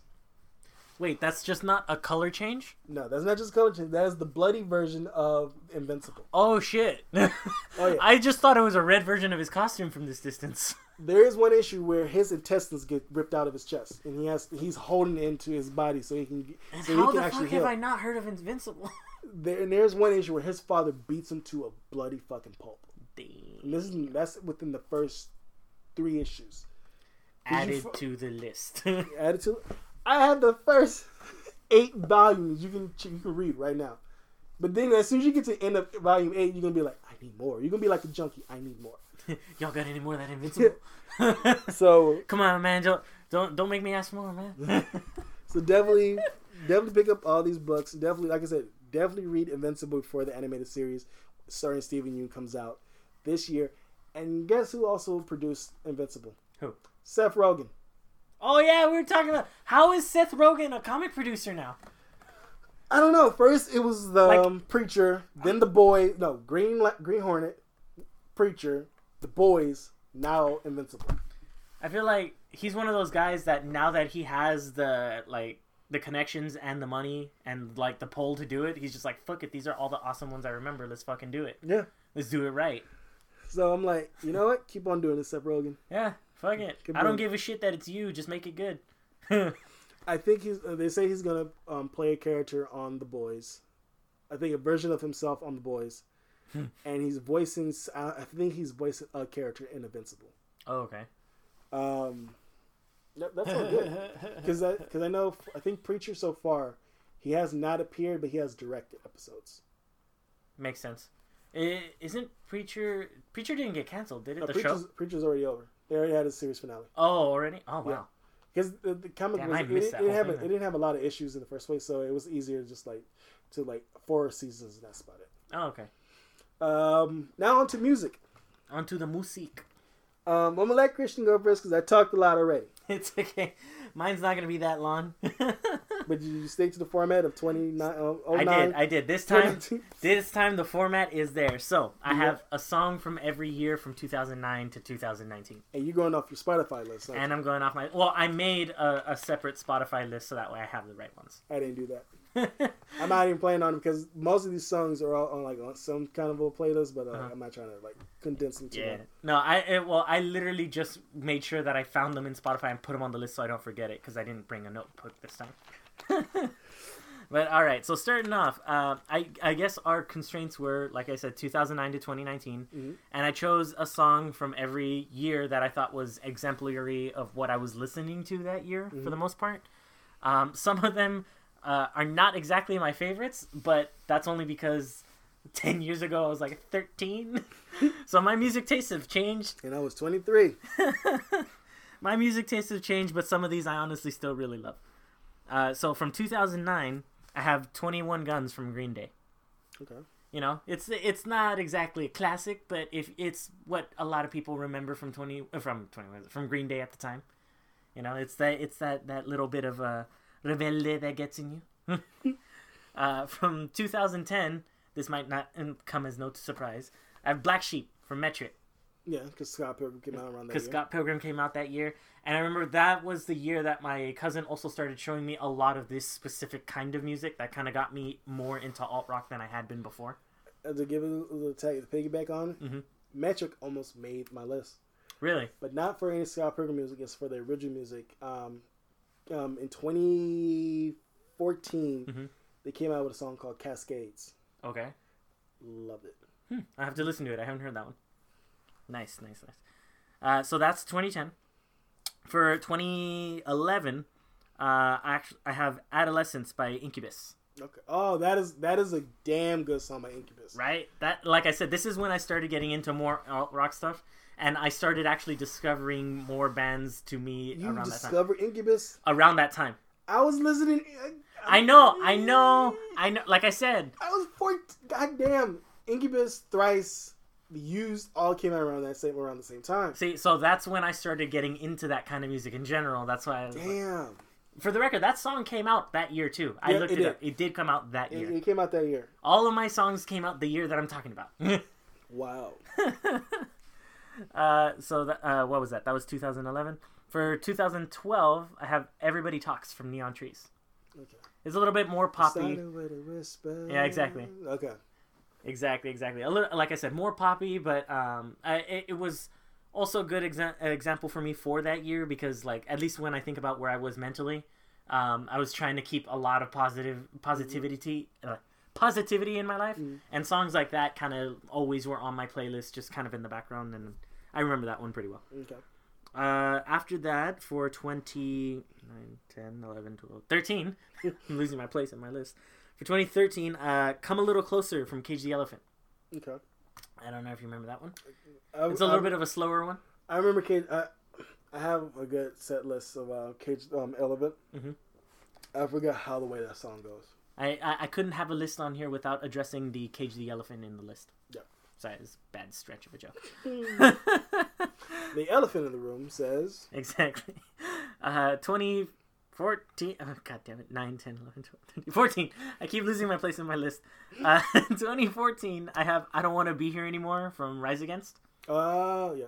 And it was funny, too, because... I don't want to be here anymore. Yeah, exactly. That was from the Black Market Parade album. Yeah. Yeah, and that album came out in that year, 2014. And that was actually right when I started at Trade Tech. Yep. That's right when I started at Trade Tech. And actually, I remember listening to that album almost religiously on my car ride to the college every day. Like, it was one of those where I remember the placements of the songs after every song. And I remember specifically, like, it'd be raining as hell, walking into my early morning physics classes, and then just sitting there and be like, I really don't want to fucking be here. But we all know what the song really meant. Exactly. I mean, obviously, it's a parody for suicide and all that kind of shit, but it was a good song. It was exemplary of my mood during that year. Yeah. 2015. This is not my favorite song from this artist, but it is, in my opinion, one of the better songs that came out in 2015. Hello from Adele. Hello. Yeah, I liked a lot more things from her 21 album. Hello from the other side. Hola del otro lado, mijo.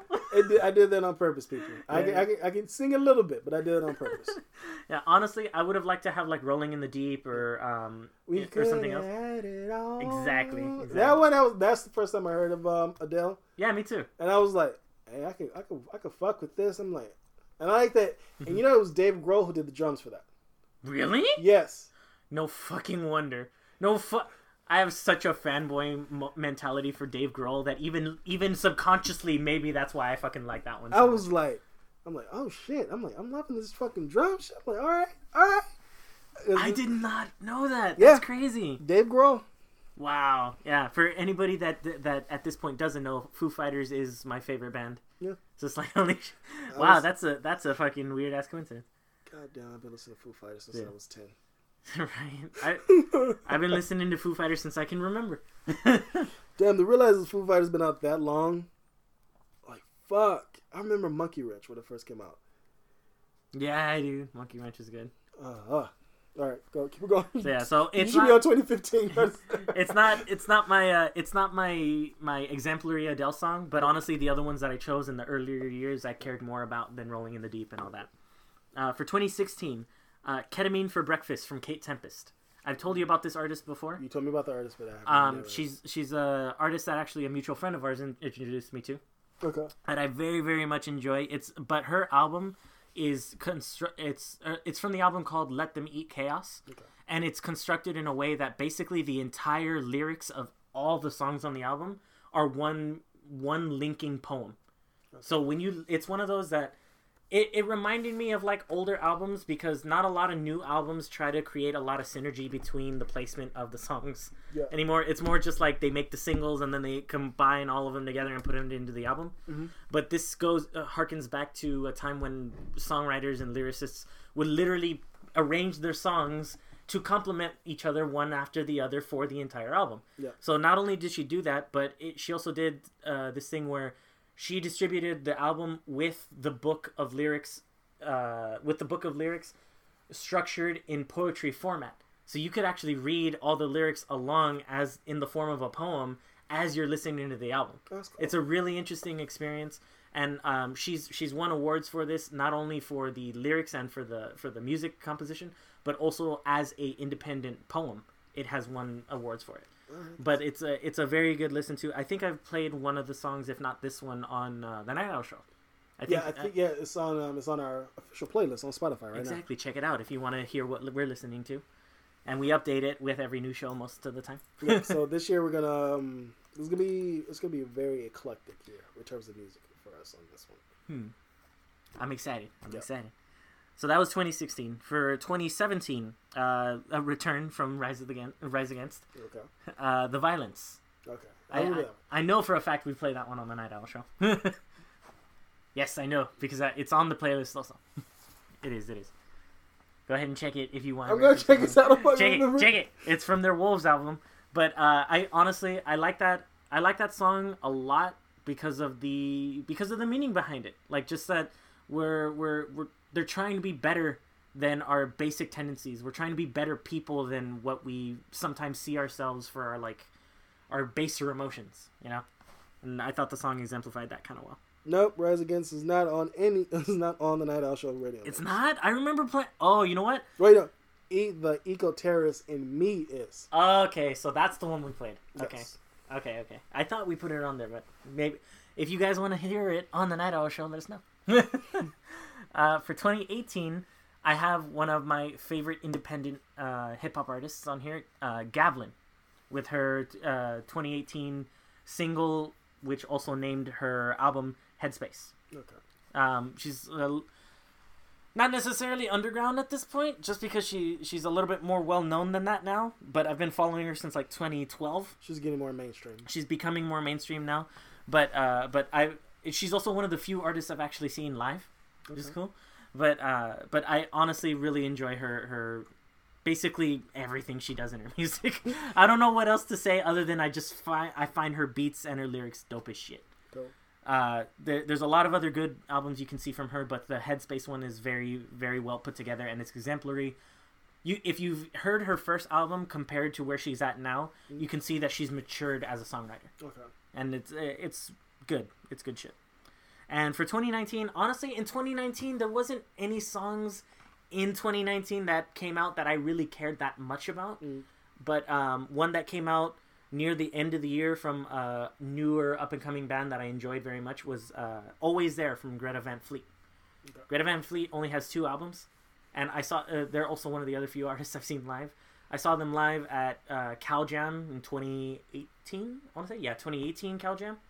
And yeah, they're new guys, but their lyric styles... I wouldn't say they're new by this point. They're not new by this point, especially now that you can hear a lot of their music in trailers and shit now.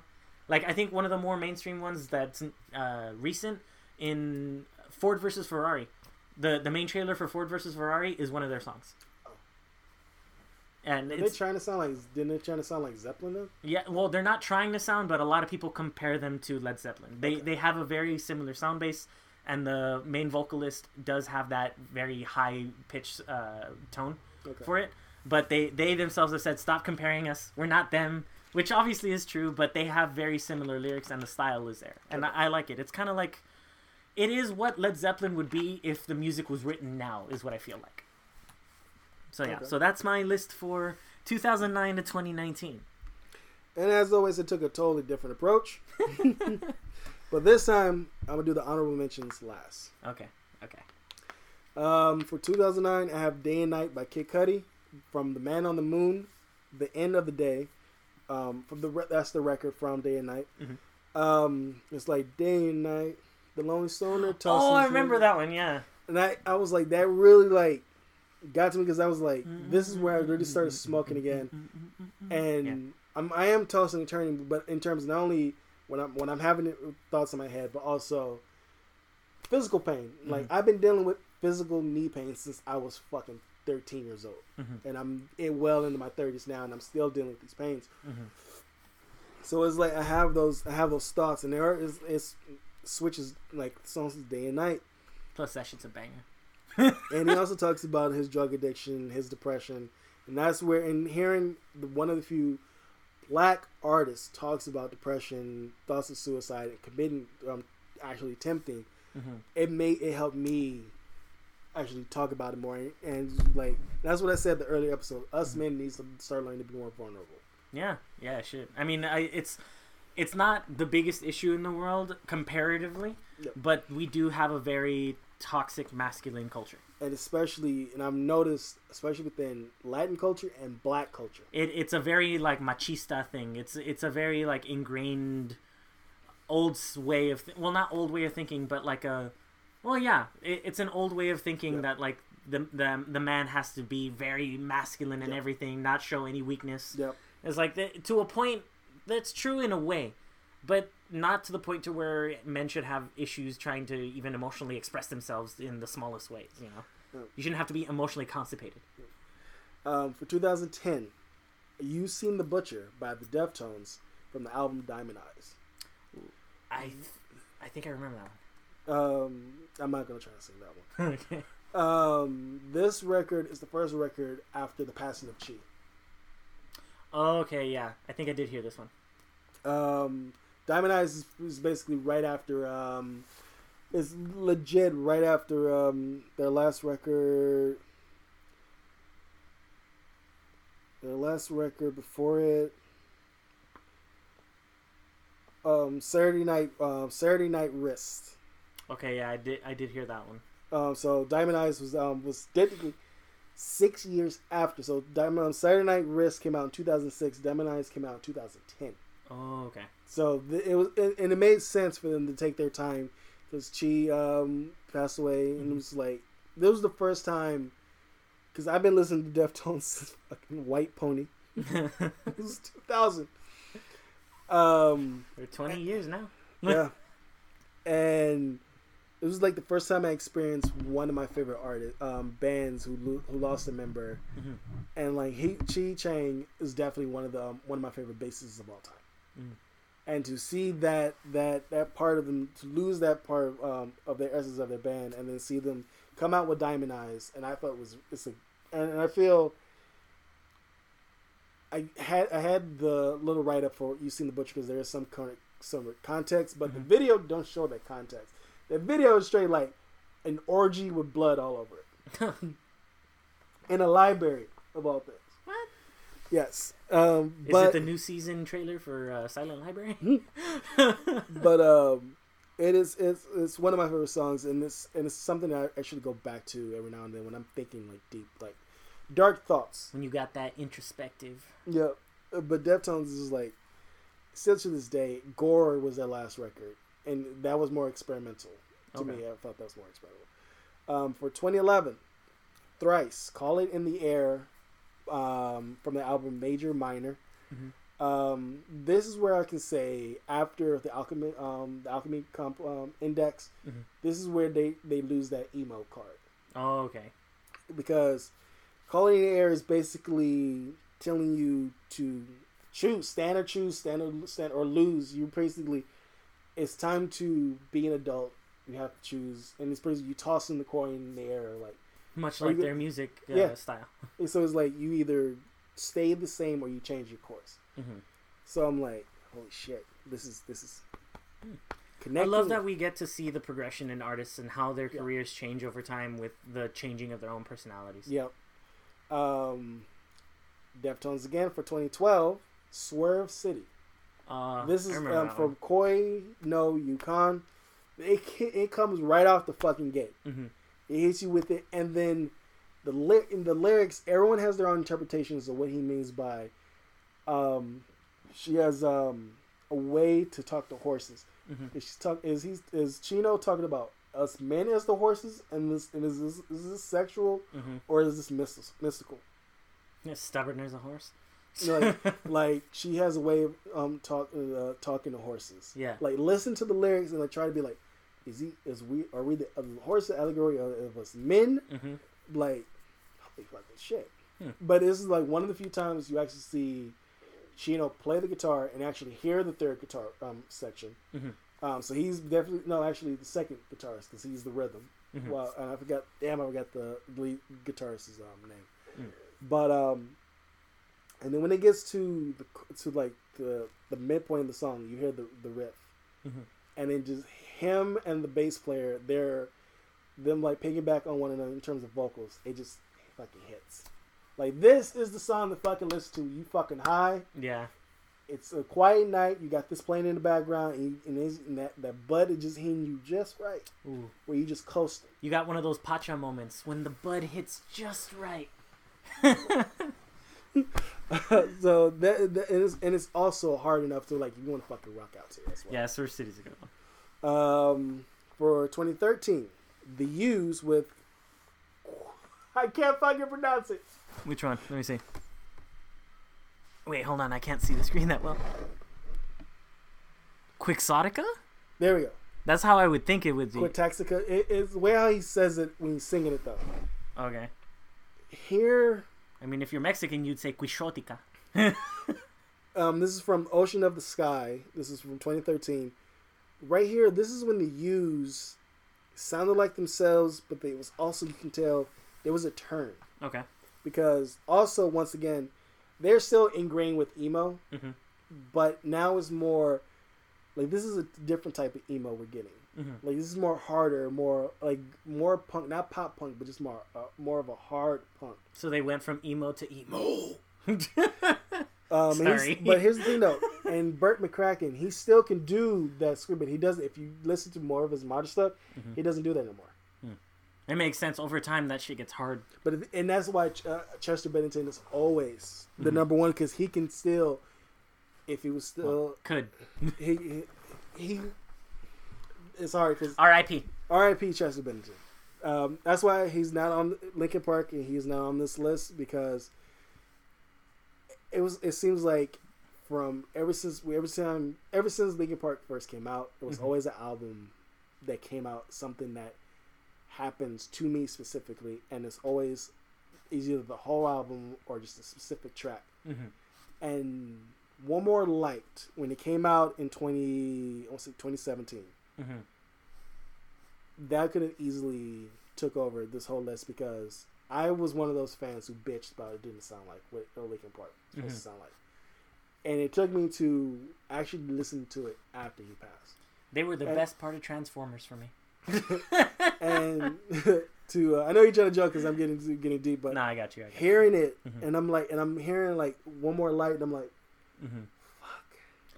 And Linkin Park is one of those bands that some people love to hate, but in reality, it's like it's really only because they've been around a long time, and it seems like they're one of the most consistent out there, because people always knew that when you got a Linkin Park album, whether or not you like the entire album, like you said, there's always going to be something that you did. And then when they changed direction, it was a specific purpose to it. Yeah. And they was the main ones who always said, you can't stay the same all the time. You have to change to stay current, to stay relevant, and also to be more creative as an artist. And obviously their music style is very different, but that philosophy very much reminds me of like what the Beatles were about. Yeah. Like the Beatles were always talking about like you can't make the same thing, you can't you can't stick in the same genre because otherwise you're going to become stagnant, and that's why they themselves were also very experimental. Not everybody remembers all their songs, but people remember the Beatles, and I think like it's not, like I said, it's not the same music style, but I think Linkin Park in a way has certain parallels to how people would in the future treat their music. And speaking of resurrection and change of styles, New Found Glory is my choice for 2014 with Selfless from the album Resurrection. This one right here, they still sound, if you listen to New Found Glory up until now, they sound the same, but their direction is different. Okay. You can tell they're definitely older. Their guitarist, Chad Gilbert, is married to Hayley Williams of the lead singer of Paramore. Really? Yeah. Oh, I didn't know that. Vicious Love she's on it as she is a featured artist on the song. Oh, okay. And I'm like, okay, all right. And it is more poppy. It's more poppy than punk, but it still has this punk elements. But the reason why I picked Selfless, if you really listen to it, it's talking about being an individual who's selfless of doing certain things. So, and I felt at that time, I was like, be more forgiving, be more open, be more of a selfless person than just like then always talking about it. Is your actions just doing it. So that's what I always picked, and I like the fact that they're still going. They're technically going until this day. Nice. For 2015, City of Stars by Logic from his album The Incredible True Story. That's a good one. This is the first time, I would say next to, actually, he's one of the first rap artists who actually can feel he can. Charles Gambino. Okay. Who can sing and rap. Oh, okay, I got you. Logic. Well, Logic true. Is that is one, and I like the fact that, and people hate the fact that he brings up he's biracial. You can bitch about it all the time, but I thought he is. I legit thought he was just straight up white. But learning that he was biracial, and then hearing his struggles with he's going through it, and this being the first song I heard from him, made me an instant fan from 2015 to now. So these last 5 years, and he's one of the more lyrical artists around right now, which I honestly very much enjoy, because then it's like, and who can keep up with Eminem's pace in terms of rapping. Yeah, exactly. It's like I don't want to throw that much hate on it, but it's like I get why certain people like mumble rap. I'm just not one of those people. Yeah, I'm not either. I really am not one of those people. It's like I like Logic for that, and not only for that reason, but it's a big plus for me right now that he is like one of the people that actually puts lyrics in their shit. And he's a big gamer. Yeah, that too. He's a big gamer. And a huge anime fan, because if you listen through the whole thing over The Incredible True Story, he has Steve Bloom as one of the voice actors on the record, like it's an actual story going through the whole record. Damn, which is really cool. For 2016, Control and The Urge to Pray by Seosin from the album Seosin.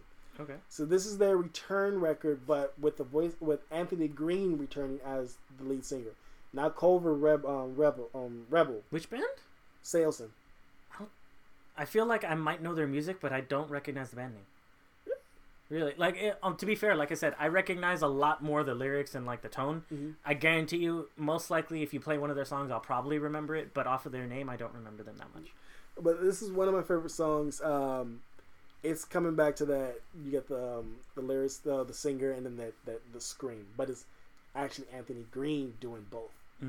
And it sounds like it's another person. There is another person who's harmonizing with them, but it's just Anthony Green doing it all. Okay. So always trust the dude with a big ass fucking neck, like Corey Taylor. He's got the space. Who can do that shit?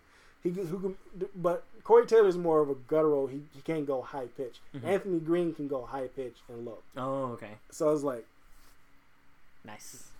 For 2017, Circus Survive with The Amulet. The Amulet by Circus Survive from the album The Amulet. Also another Anthony Green project. Cool. This is more subdued. It's like mystical in a way, but the music video, I like the music video because I think he included his wife and kids in the video as well. Mm-hmm.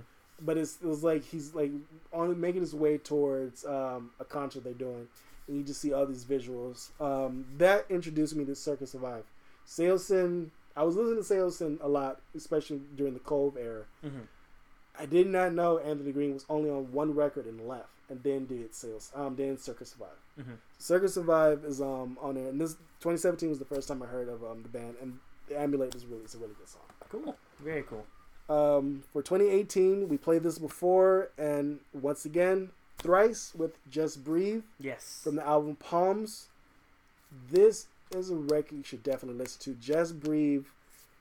It's literally what it's telling you to do. Just breathe. Relax. Let the emotion flow out and just sway. It's just like it's whatever they went through, or if it was the Dustin Kensrue, wherever the band, what they ever went through, you can tell they went through something major in their lives, mm-hmm. and it's like this song is, and it connects on an emotional level. Mm-hmm. It's a very good song, and this for the past since 2018 to now, it's on the #1 repeated list on my Spotify list. Nice.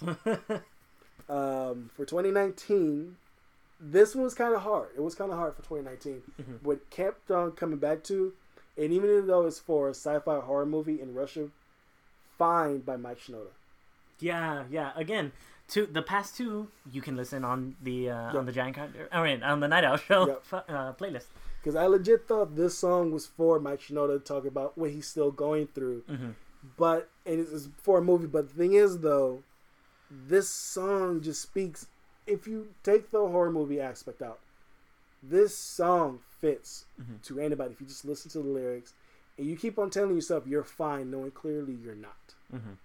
So that is what I'm still listening to, and it's like Just Breathe. It's now in my top 2, and the song came out November 1st, 2019.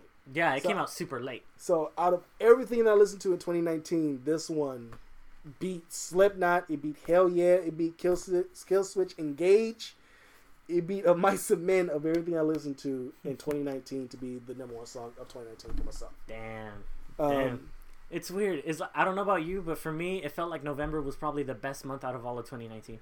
I would actually say July because Deeper Wells came out. Their songs that would have been on Palms by Thrice. It's just like a 4-track record, and I have a fucking record right here. Within reach, within arm's distance, folks. Look at this beauty right here. Oh, nice. It legit Don't cover the mic. Yeah, it legit came out in 2019, summer of 2019. The title track, Deeper Wells, A Better Bridge, In the Storm, and Stumbling West that we did play on the show. Yes, I do remember playing it. Stumbling West is about a couple just traveling. There's things that they go through, and it's like it's the love between the couple. Nice. And I'm like, someone who's not in a relationship currently, but it's still something that's just like super emotional, just super cool. But fine beat Thrice for 2019. But what I'm currently listening to right now, in 11 Days In, Blow Me by The Used. Okay. You can interpret that any way you want to. Even The Used said it. Interpret it any way you want to for that song. It's frantic. It's chaotic. It's just straight up punk. It's no longer emo. It's just like it's a whole different. It's like whatever in his thought head, Bert's head now. It's now on 11. Okay. As We Suffocate by Of Mice and Men, that came out in October of 2019, but I'm still currently listening to the record. Welcome Home by Hell Yeah. Hell yeah. It's from the leads. Oh, fuck, I forgot the name of the band. Yeah, fuck it. Drowning Pool. Not Drowning Pool. No, fuck it. Neo Forte by Slipknot. I'm going to admit this right here. This song has pumped me the fuck up, especially the music video. When you get to the midpoint of the song and you watch the music video and you see the whole band together, they're fucking moshing, they're headbanging, and it's just Corey Taylor just fucking doing a cadence, and you hear just like and I'm just like, I'm even fucking moshing in my own fucking room. You're like, somebody's checking in on you. Desi, you okay? Go the fuck away. Like, I wish I had my hair so I can whip this shit like they used to. I was like, I'm not going bald. I just chose to shave my hair off because it was too hot at the fucking time. Now, see, but now when I cut this, do you want me to make you a wig out of my hair? Nah, I'm legit growing my hair, but I have a specific hair. I have a specific hairstyle I want to do. All right. Not a mohawk again. Not another mohawk. No, shit. Mohawk is dead. I'm already looking at new looks for 2020. I think I'm gonna cut all this shit right here. All right. But I think I'm gonna cut all this. But I'm going for like a Sokka from Avatar thing where you get like a warrior's wolf tail in the back. Now I can't do that fucking hairstyle. Is that what you were gonna go for? I was gonna go for it. Oh shit! Really? There's two people with the same fucking hairstyle, but except mine is gonna be cornrows like that. Okay, mine's not gonna be cornrows. Mine's gonna be it's still similar. God damn it. All right, my honorable mentions before we go into the news, and then we end the episode. Wait, that wasn't honorable mentions? No, that's 2020. Now, honorable mentions for 2012. We Light Up the Night. We Light Up by Blacklight Burns from the album The Moment You Realize You're Going to Fall. Wes Borland, so far, is obviously he's the best out of all of Limp Bizkit. Mm-hmm. He can sing. He is the Limp Bizkit. I didn't know Wes can rap. Really? Yeah. Huh. One of the best. I feel one of the best damn guitarists of all time. Definitely listen to We Light Up. It's fucking phenomenal. I love Limp Bizkit. Brody Daly with Don't Mess With Me from the album Diploid Love back in 2014. Take It Back Sunday, Happiness Is, and The Used Imaginary Enemy. It came out in 2014. Those albums I still constantly listen on repeat. Nice. Dead Sec Watch Dogs 2 soundtrack 2016. Gotta get that soundtrack in there. Mice and Men Cold World 2016. Brand New Science Fiction 2017. Hard Times by Paramore that came out from the album After Laughter in 2017. That was almost my 2017 pick. And the reason why I picked that one and didn't make the list, the reason why The Amulet made the list over Paramore, I always have faith Paramore is going to churn out a hit. Mm-hmm. And it's something that I'm used to hearing. Paramore is a band I can constantly listen to also. Yeah. But Circus Survival is something new. Mm-hmm. So I needed to hear something new, not something like I know another band is going to be consistent with their work. Okay. Nice. And that was our list. We're done. That is our top 10 list of music between 2009 and 2019. Wow, and we didn't even touch our reviews yet. And we still got more to come on this episode. We're at 204. We're at 204. Well, then how about... Well, we want to do the spoiler cast real quick for Witcher and for Rise of Skywalker. Let's do the news because it's gonna probably go quicker. All right. So Marvel Studios... Are we aiming for the 3 hours this time? It may get to that point. So Marvel Studios reportedly delays Hawkeye indefinitely. Ah, yes, I did hear about this. According to reports, it's going to be a bit longer before Clint Barton returns to the cinematic universe. According to an Ace Scooper, so that's why as long as that we got it covered, I'm fine. Hawkeye has been delayed indefinitely. The news comes from Charles Murphy and his Murphy's Verse website. There's reports that suggest Marvel Studios put the Renner-led show on the back burner for the foreseeable future. In the report itself, it does not mention how long exactly the series will be pushed back. It is reported at one point Marvel was going after Haley Steinfeld to star in it as Kate Bishop. Yeah, I heard that. Well, so far, looked like she's no longer in the running for it. I would have liked to see her in something like that. I think she could pull it off. I feel like she would be a better version of Hunger Games. Yeah. Well, Katniss specifically, but you know what I mean. So far, the reports surrounding that the allegations surrounding Renner's estranged relationship with his ex-wife, who last October documented showing that she accused Renner of abuse, and Renner has since denied any allegations related to that, calling her bipolar, and that she put him and his child in danger. Okay. That's his snap. So that remains to be seen, and the project is on the back burner until it is all cleared up. And Haley Steinfeld, as recently has said, has broke her silence on the road, saying it wasn't something that's necessarily happening. Mm-hmm. But she said we have to wait and find out, I guess. Damn. That's just to confirm that she's not going to do it. Yeah, pretty much. But she would have, and she probably don't want to commit to it because you're not only playing Kate Bishop Hawkeye. Yeah. You're eventually going to be in the Marvel film. Right. So, I think until this gets settled, you even notice Renner has not been put on the call list for the return for both Mission Impossible movies at all. Yep. So, it looks like right now, he ain't got nothing. Renner canceled? Question mark? Basically. Is that going to be the clickbait title of this episode? Nah. I hope it's not the fact they're canceling him now without solid evidence, and that's why. Yeah, no, okay. Nobody should get canceled without evidence, but except your Harvey Weinstein. Fuck that dude. There's already tons of evidence on. Have you seen this fucker on the Walker? Yeah. Playing fucking sympathy, you know? Yeah. Like nah. Like, can I push that Walker into a pool? Like, come on, man. Like the fuck. All right. This one shocked the shit out of me. It happened in the middle of the week on the 9th. Scott Derrickson stepped down as Doctor Strange, the Multiverse of Madness director. Yeah, that felt like it came out of nowhere. What the fuck happened there? Apparently, and both Scott Derrickson and Kevin Feige both have mentioned, which is a rarity, that both have agreed that it was creative differences. Wow. And one news outlet has said, if you notice the San Diego Comic-Con reveal of the Doctor Strange title, Scott Derrickson said this is going to be Marvel's first horror movie. Kevin Feige followed up saying it's going to be light horror, it's still PG-13. Oh, so you can tell there was some like back and forth there. So it's already like he wanted to make it most likely. Again, this is all speculation. Most likely, he would want to make it a little bit more horror, a little bit more adult than maybe what Marvel would be comfortable calling a Marvel title at that point.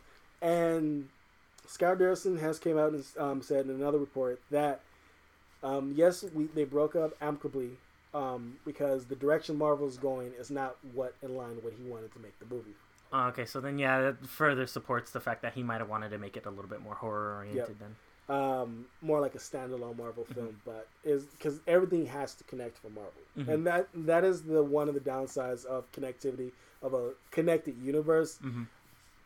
Directors and writer, or in Derrickson's case, who was co-writer and who is the director, he wants to do something original, but you really can't under the Marvel banner. Yeah. And plus, his movie is connected to WandaVision, which will be out this fall, actually, not May. And I'm assuming that most likely, because it is going to be a Marvel movie, it's also going to, and it's going to be one of the earlier titles post Endgame. Most likely, they would be Black using Widow's first because she's in May. Yeah, well, I'm saying one of the first titles, not the only one, but one of the most recent ones to come out post Endgame. Yeah. Which the important thing would be setting up the next stages for the next arc, pretty much. Because I mean, there's no way they're not going to do another arc. But at this point, it's basically like... And we don't really know what arc is going to be yet. Exactly. So right now, it's really like 2008, like 2009. Yeah. Like, I remember seeing Hulk, the Invincible Hulk, and then thinking, all right, well, where's it going to go from here? I feel like with... Incredible Hulk. Incredible Hulk, right. And with WandaVision coming out, and with now Multiverse of Madness and Black Widow, they're going to have to basically fill some expectations, and if not only close storylines, but also start giving an idea or start setting those bricks for what's going to be in the future another 10 years. Because there's no way they made that much money and said, oh, we're going to stop here. Also in the report, he's going to remain on as an executive producer. Mm-hmm. Despite the director stepping down, they're still on track for their 2021 release. Oh, okay. So hopefully Scott Derrickson will contribute in the visual... he must have had a hand with working with the visual effects company that did all the visual effects, because that looked straight out of a Steve Ditko comic. But it's kind of sad, but also it's Marvel. I want to see more. Like, dude, when Doctor Strange fought Thanos, like that was honestly like some of the best fight scenes for me in that movie. Like just the craziness that they could go to. I want to see more shit like that in Multiverse of Madness. And I had a good switch up, but tangent no switch up. New Mutants trailer finally released. Haven't seen it yet. You haven't seen it yet? I have not. God damn it! I guess it's just gonna be on me. So the New Mutants on you. Trailer came out April 3rd. Fucking finally. It was literally supposed to be out this time last year. It was supposed to be out in November of last year. Oh wow! So it got pushed. It always got pushed. The reports actually that came out saying it was being reshot was untrue. So what was the pushbacks then? It was they was trying to make it more like It. When that's the fucking thing though. It was gonna come out the year after It 1 came out.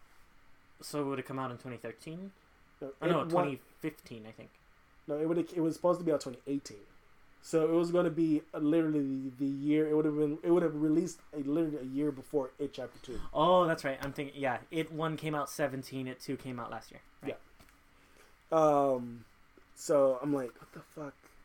And I'm not gonna blame Scott Boone, who directed New Mutants. I'm gonna blame squarely on Fox. Mm-hmm.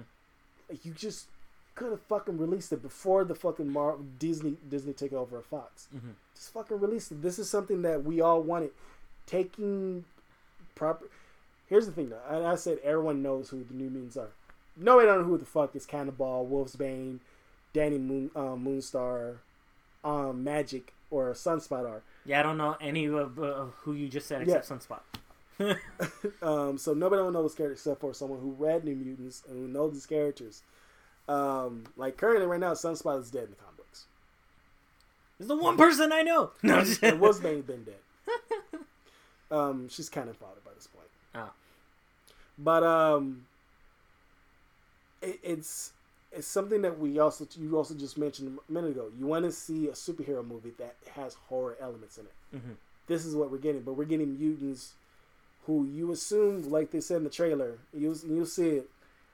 We just want to help you discover your powers. Mm-hmm. No, you keeping these kids in here so you can know how to abuse these kids with their powers. Yeah. But the downside is her. I forgot she's the lead actress in Queen of the South. I forgot. Okay, yeah. Yeah. Her character is a superhero in the comic books.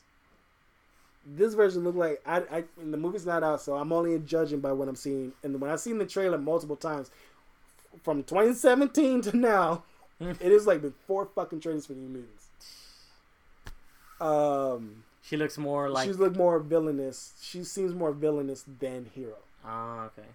But in this recent trailer that came out, you see more of the connection between Magic, Anya Taylor-Joy's character, and Colossus, because Oh, they are siblings in the comics. okay. And even Colossus has mentioned that he has a sister in Deadpool 2. Mm-hmm. And you see her in the trailer.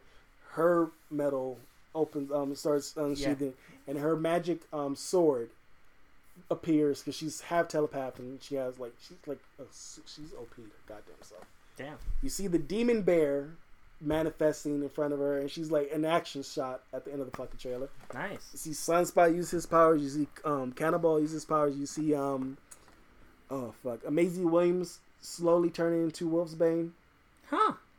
And the only person who looks like her powers gonna be more not downplayed, but it's like later on, Danny Moonstar, who's like a also somewhat of a power telepath as well. Okay. But with major Native American roots. So I want to see if they keep her Native American roots in this character. That'd be cool.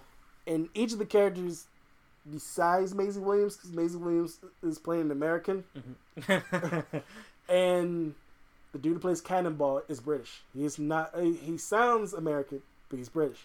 The fuck is up with that, man? Like, they get British people to be Americans, and they got like Americans to be British people. What the fuck? But here's the thing, though, and he's doing it very well. He's playing Cannonball is from the country. He's playing Cannonball with a thick country accent.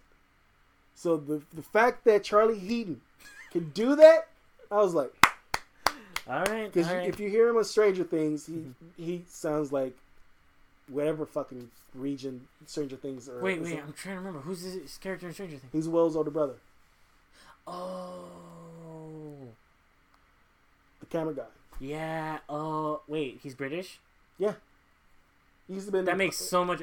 And he used to be in the punk band. That makes so much fucking sense now. Okay. And he used to be in the punk band. I'm trying to remember what... So like Joe Carey, actually he's still a musician. Joe Carey's still a musician. I'm going on a tangent. I'm trying really hard to remember what I've seen him in before Stranger Things. That's the first thing I seen him in was Stranger Things. He was in something that I remember very well, but I didn't realize it was him. It'll come back to you eventually. Yeah, it'll come back. The Orville, Seth MacFarlane has been wooed from Fox and he's going on to NBC. Now, The Orville is now on Hulu. Right. So, you don't have to worry about it getting canceled. But, Disney technically owns Hulu, which by way, they technically own NBC. Well, to a point. But they don't really own NBC, but they do own certain properties. Yes. That are NBC related. That's like these fucking parent companies, man.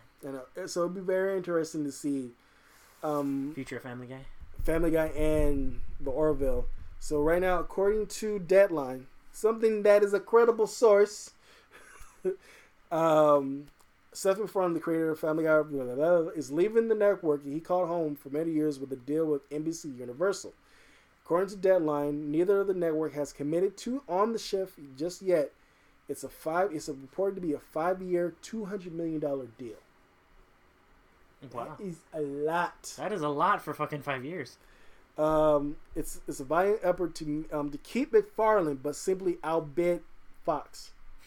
So Fox is still going. Yeah, because they know Family Guy brings in a lot of shit for Fox. Yeah. For basically their animation block is like kicked off with Family Guy. Yeah. According to Dana Walden, he's entitled he's entertained all of us with his incredible wit and hilarious observations. He's a brilliant artist and a great friend, and there is no one we root for more than him. As a fan, I look forward to whatever he creates next, and as his studio partner on Family Guy, American Dad, and The Orville, I feel lucky to be continuing an extraordinary partnership. You better hope he brings you over. Because the new deal will reportedly see MacFarlane and Fuzzy Door create a new content for NBC's streaming service, the Peacock. But it remains unclear what the future holds for his Fox House properties. I wonder, what would Family Guy look like on NBC? Like, how would that change? Because the rules would change. I think what they did with Brooklyn Nine-Nine, they'll stick them to a specific day. and technically NBC don't have any animation going on anyway. Yeah, it'll probably go straight to streaming services. I wouldn't be surprised if Family Guy get taken off of primetime television and straight to streaming services. Honestly, I would be okay with that because at least that way they could keep what makes Family Guy, which would be the raunchiness and the. Because I can't see half of the jokes that they make flying on NBC. Yep. And then on top of that, I think the Orville is strictly streaming service, right? I know I watch it on Hulu, but it was obviously a Fox thing. So it was airing on Fox, but I would say, yeah, if they just had it live on Hulu, I don't think it would make too much of a difference. Yeah. I mean, at least everybody that I know that watches it on Hulu. Yep. And lastly, before we get into the review, before we get into the review of The Rise of Skywalker and The Witcher, McFarlane Toys are releasing at some point in 2020 this year. Not Seth, Todd. Todd McFarlane. Yes, that's right. He's working with DC, and it's called the DC Multiverse figures. And they're cheap. So the Build-A-Figure figures they're affordable. They're affordable. The Build-A-Figure. So, for example, DC Rebirth, DC Multiverse, Nightwing, with the DC Rebirth Build-A-Batmobile is $25. Oh, is that why it's $5 more than the rest of them? Yes. Ah. While the standalone figures are $20 a piece, which is even with the Build-A-Figure, that's still cheap for $25. Yeah, that's pretty cheap. You can like most things that you would have to build would come in already at 30, 35 or more. So for $100, you can pretty much clear this collection.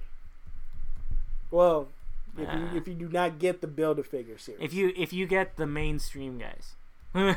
So you have Justice League, John Stewart, who looks fucking, and there's over 25 points of articulation, which means the chest, the stomach, the shoulders, the arm, the elbows, the wrists, the head, the feet, the toes, the knees, the hips, they move. Nice. So think of it like the old classic G.I. Joe figures or the Revoltech figures where every part of the body fucking move. Which were honestly some of the best ones. Yes. You have Superman the Animated Series, Batman the Animated Series. It just says Harley Quinn Classic. So I'm assuming the animated series Harley Quinn. Yeah, that's an animated series. The costuming is from the 90s run. Yeah. You have Superman Unchained. Superman. I do not know that Superman. Unchained armor. He looks medieval. I'm a fan of Superman, but not a deep dive Superman fan. If you listen to it early in the podcast, I stopped reading DC comic books at certain points, so I don't know that Superman. To me, looks like a mix between like Shredder and Ares. I was gonna. Oh, yeah, that's a good one. Especially the helmet. Yeah. I was gonna say. Crap, I don't remember what I was gonna say. But yeah, it's a very interesting costume to say the least. You have DC Rebirth Nightwing. You have DC Detective Comics Batman, which is modeled after Detective Comics 1000 Batman. Is that the one with the yellow trim around the bat symbol in the middle? No, it's he has just have the straight jet black. Okay, but with the yellow utility belt. Yes, and the black trunks. Okay. You have DC Rebirth Batgirl with the questionable headgear. You can tell it's Barbara fucking Gordon. You know what? No, we're not doing the rant right now. You have Action Comics 1000 Superman, which is fucking the paint synapse on that fucking Superman. Mm-hmm. It is fucking glorious. The blue looks textured, like it's an actual suit. Really? The emblem also looks textured. Mm-hmm. The cape it's a softer plastic. Okay. So you get able to move the figure without feel like you're gonna rip the plastic off the cape. So they make it also. They can also change the way the texture looks that way, right? Yeah. Nice. I am the fan of the cloth caped action figures because I have a special edition Batman the animated series figure that has a cloth cape. It's just only the top part of the shoulders. The shoulders is plastic. I mean, technically you could say pauldrons, but there's not an extra pair of leather there, so yeah shoulders. You have the Dark Knight's metal DC Multiverse Batman Raptor. You have Batman and Robin's Batman Hellbat suit. That's 2017, 2018. And it looks sick. Yeah. He's like a fucking gladiator. And this current is already out, but it's sold out. You have to really look for it. Dark Knight's Metal, the Batman Who Laughs figure, it's already sold out. Which would be the only one I really honestly would care about. I don't care for it. And then you have Arrow, the Green Arrow action figure. He's sold out, and it makes sense because his show is going to end in about 2 weeks. And that's the one. That's the one that's modeled after the show model, not the. Yeah, it looks legit like Stephen Amell. Down to the beard. Yep. To the shadow. Like, look at this shit, dude. I know. It's like green. It's like I was gonna say Green Robin. It was like Robin Hood mixed with like Assassin's Creed. They introduced the hood, I want to say, in New 52. Really? The hood? Oh yeah, because originally it was like a hat, right? Yeah, like the feathered hat. Yeah, the Robin Hood feather hat. They introduced the hood because of Arrow. Yeah. It's a bit. Honestly, I like the look. No. Smallville started the hood. Did Smallville have a hood? I thought he didn't have anything. Smallville, Green Arrow had the hood. Damn, it's been so long ago, man. Yep. Isn't it weird? Damn, I feel like for the next couple of years, if somebody says 20 years ago, I'm still gonna be thinking about like 1990s, 1980s, not 2000. The fuck. So yeah, that's it's more of a product talk than it's a product talk. But we don't often get into figures, but when we do, we get into it. Yes. Because there are some more action figures we're going to talk about later on that it just, oh my fucking god, there's some legit action figures coming out this year that you guys need to see. They look great. Yeah. And to end off our podcast, we're going to do our review. We're going to start off with the Rise of Skywalker. I think that's going to be a little bit more longer than so from this point forward, full spoiler warning. Yes. For Rise of Skywalker and The Witcher. If you have not seen Rise of Skywalker, stop the episode right now. Thank you for listening, and we'll see you on the next one. Yes. And again, for all 8 episodes of The Witcher, free game. We're not going to talk about every episode in depth, no. But we will not hold back on spoilers. Let's do the next episode with The Witcher. Next episode, Witcher? Yeah. Okay, never mind. Just Rise of Skywalker. Just Rise of Skywalker, and we're ended because we're at 226. Yes, so for those of you that listen this far, thank you very much for joining us, and we'll see you next time. Peace. For those of you that are sticking with us, we're about to start right now. All right. I don't see, for the Rise of Skywalker, like The Last Jedi, I don't see what people complaining about. Okay. Now, story choices, yes. Okay, what story choices were the ones that bothered you? Since Rise of Skywalker, I don't like the budding romance between Kylo Ren and Rey. Okay. Just because the rule of 2, they always have to be 2, and then there was the connecting. I don't give a fuck you connected to the Force. Mm-hmm. You don't necessarily need to be together just because you both are connected to the Force that strongly. Well, I actually I've been following a lot of different, basically, canon sources, like as Disney reveals new stuff about Star Wars. Mm-hmm. So they actually recently introduced in one of the comics the real reason that the rule of 2 exists. I know, because it started with the Sith. It started that's why it was never like the Jedi. They had like over 30, 40. It started with Darth Bane specifically, and it was only like there's the Lord and mm-hmm. then his apprentice, which would be always 2 because you don't need other people conniving. Right, and the goal is always for the apprentice to eventually become strong enough to overtake the master and then start the cycle again for himself. So that way the dark side of the Force always has the strongest herald possible. Yep. But in that reasoning, right, they now announced with certain new comics that just came out that the real reason why Darth Bane did that, not only to create like a stronger Force, was to then facilitate better conditions to create a Force dyad, which is like what happened at the end of Rise of Skywalker. Yep. So they wanted to make Force dyads in the Sith because then eventually they could it's such a universe-shattering power that if 2 Sith Lords were able to create a dyad that way, that they would be basically unstoppable. Yeah. So with that, I get why they did the romance thing. I don't agree with it either. That felt a little forced to me. Like in the no pun intended. Finn and Rey was more. Hell, if it was Finn and Poe, it seemed like it was organically. Honestly, I would have liked Finn and Poe. I'm kind of sad that we didn't get Finn and Poe, but I get it. Right now on Poe, right quick, I'm going to have to agree with Comic Book Girl 19. Poe has done all this shit. Mm-hmm. He even saved her life on that planet. Yeah. When he's standing there and he's like, he doesn't even have to say. He just give that look like. Yeah, he's looking at her at the end and is just like, you wanna, and she goes like, should we kiss? He's like, no, he wanted to fuck. Yeah. No, he didn't want to kiss.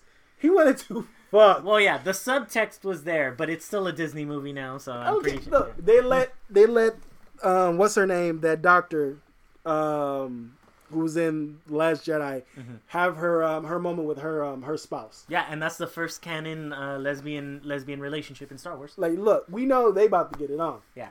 Poe. Yeah.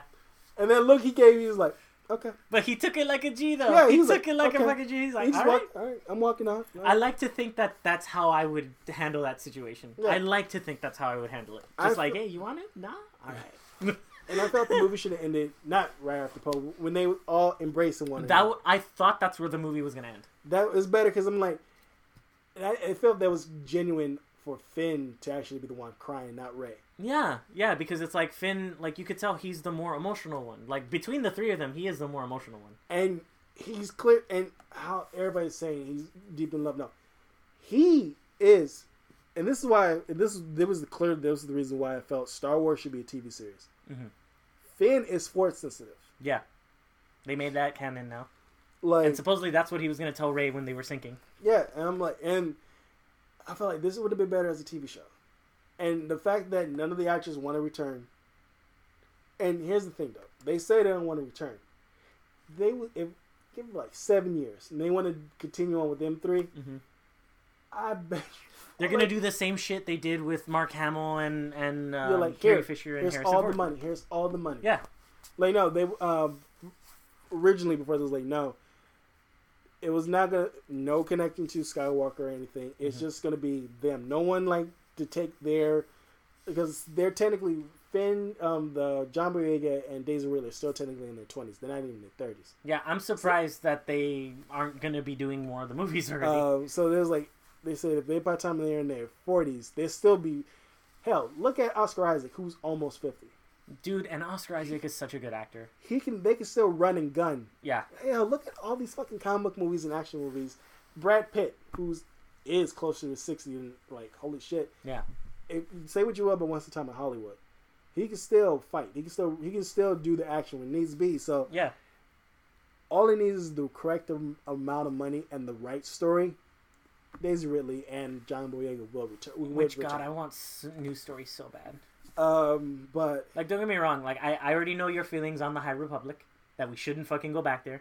Yeah. But I feel like if they got 2 teams working on it, I would love to see a High Republic, and I would love to see continuing. But I want to. Is that Rian Johnson's choice? Because after this Skywalker saga, everything that's going on, is this what they're going to do? They're going to go back instead of going forward. I'd rather them go forward because now I want to see who's now going to. It needs the rule of 2, or who's going to be the new who's not want to follow the path of the Jedi. Yeah, that is my like. Well, for a while you're not going to have that because there's not any. Like, well, there's Force sensitives. It's established already. There are Force sensitives. But I want to be like, it would have been cool if they introduced someone who was like I don't want to fuck this shit. Well, supposedly that's what season 7 of Clone Wars was supposed to be about. Season 7 of Clone Wars is supposed to... Well, again, it does go back a little bit, but it's supposed to be about how after Darth Maul lost his mantle of being a Sith after being defeated by Obi-Wan the second time, how he's trying to reclaim the Sith mantle after the death of both Palpatine and Darth Vader. That's a storyline that they were setting up at near the end of Clone Wars that they never got to finish. That oh, sorry. No, go for it. You know Darth Maul's coming back in live action. Yeah, he's coming back in live action. And I'm like... I hope he's not going to be the Sith Lord or whatever, only because it's like, I want new storylines, but if he does get taken, if he becomes like the main guy again, I am interested in seeing how he's going to handle that, because he has all the backstory on Dathomir and his relationship with like the Night Sisters and all the different characters in the underworld that he could theoretically bring with him into the Sith side and reestablish the Sith in a different way, in his vision. And it would be like a really fucked up, like kind of dark twisted one, because he's also not only had problems with Jedi, but now with the previous version of Sith. Yep. So I would like to see that development, but not necessarily continuing on in the future to where it's like they're bringing him back like the way they did Palpatine. You know what I mean? Yep. So I'm like, but getting back into Rise of Skywalker. Back to Rise of Skywalker. He dropped his vape pen. Yeah. I accidentally flung it across the room. Yeah. Now you gotta look for it. No, I know where it landed. I saw it. Sorry, my bad. This is why you should not have a lightsaber.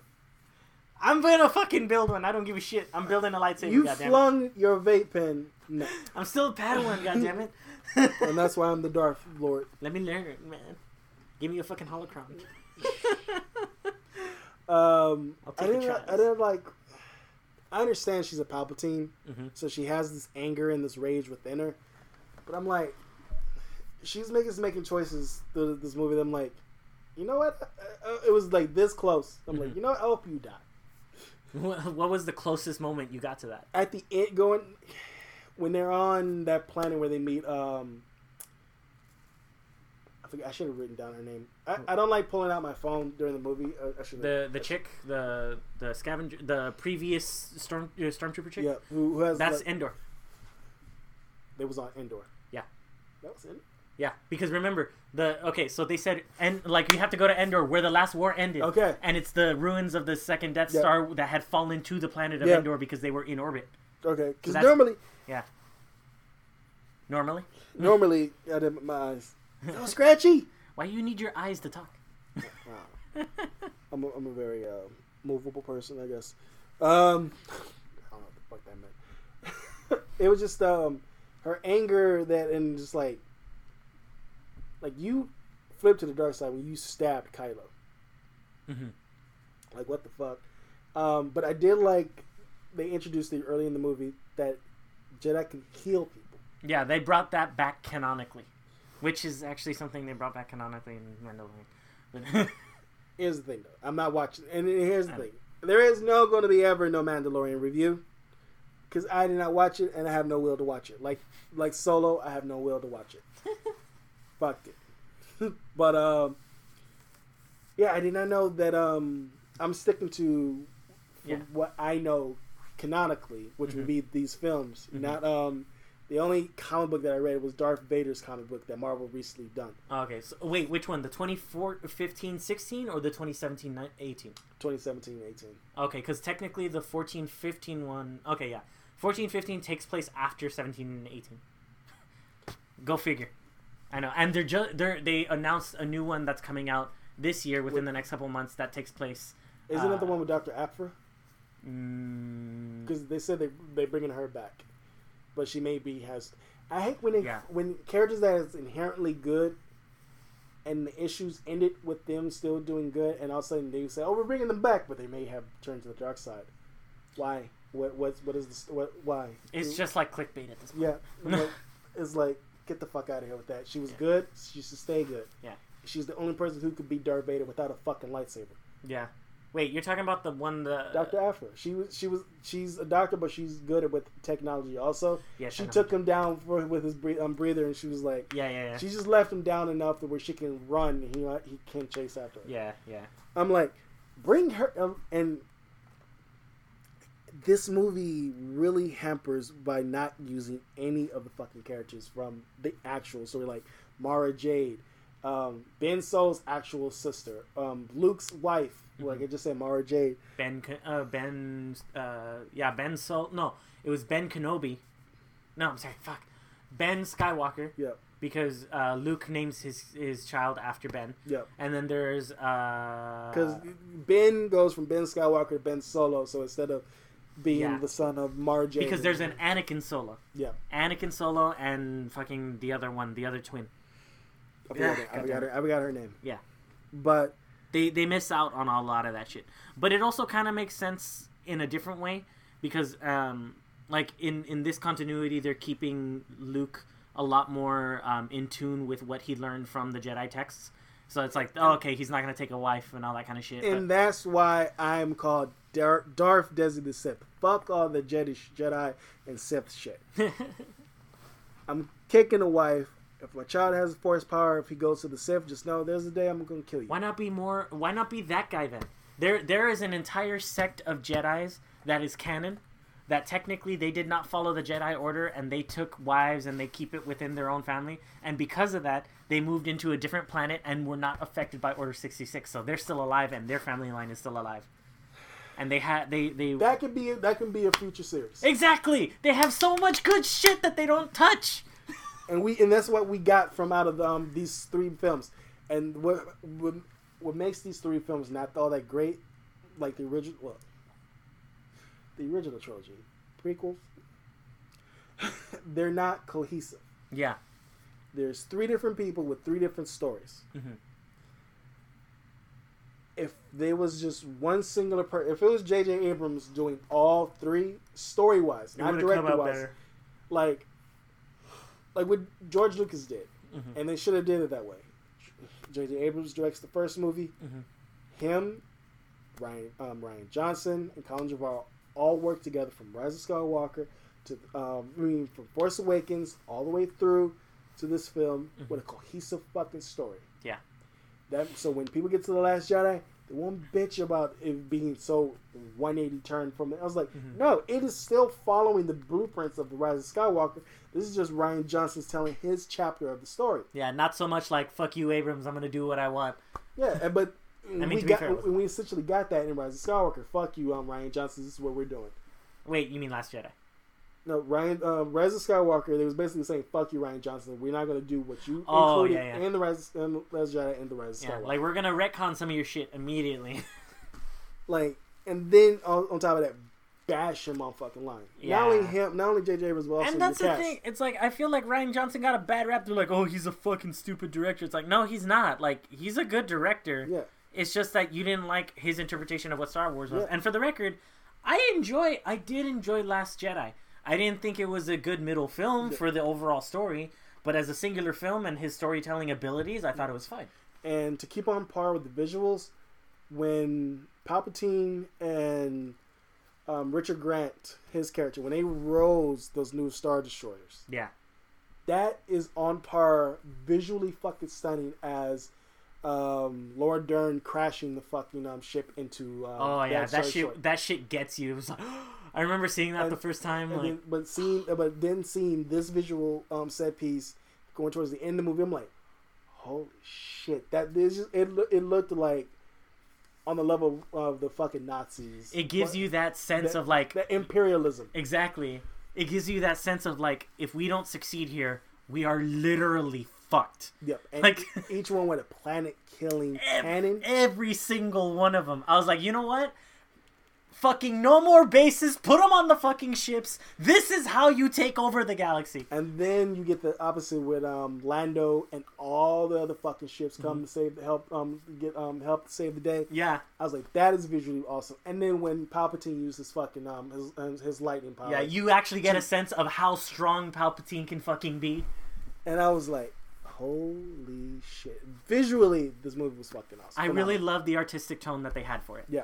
I remember specifically the shot of Rey in the hangar talking to Ben when he reveals that she's a Palpatine. Mm. Like, something about the way they lit that scene. Yeah. Her against, like, the shield generator and then her in that blue kind of dark... Because it's kind of like translates to her not being able to see who she is herself, is the way that I view it. And Ben very much in the light, like kind of trying to be a savior moment, but then immediately changing over to the light right behind her. Like just the way that they handled the artistic visual for that, it told so much of the story with it, along with it. And I think, also to tack on to that, I think they had a stand-in and they deep faked Carrie Fisher's face on somebody else. You know who it was?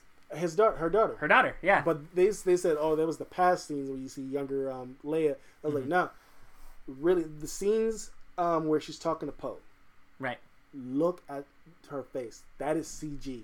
Oh, wait, those scenes. Yeah. Oh, no. Those are unused clips from Last Jedi. I know, but I seriously, I know this from Last Jedi, but I seriously think they probably had Billie Lourd there. Mm-hmm.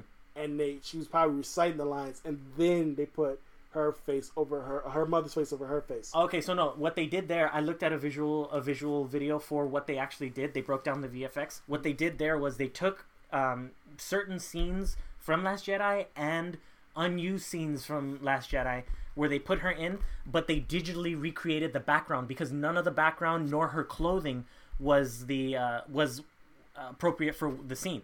So they had to re-CG not only her clothes, but also her hair and her makeup. So that's why it looks a lot more CG. Okay. They didn't deep fake her on anything. It is Carrie Fisher, but they had to digitally redo her entire wardrobe, her hairstyle, the background to everything. That's why, if you notice too, every single shot where you're what they call a hero shot, looking directly at Carrie Fisher, there's nobody else in the shot, or if there is, there's at least a small gap between the other person in the foreground to the background where she's at. Yeah, because it was very noticeable between her and Oscar Isaac. Yeah, exactly. It was very. They needed a plate for her.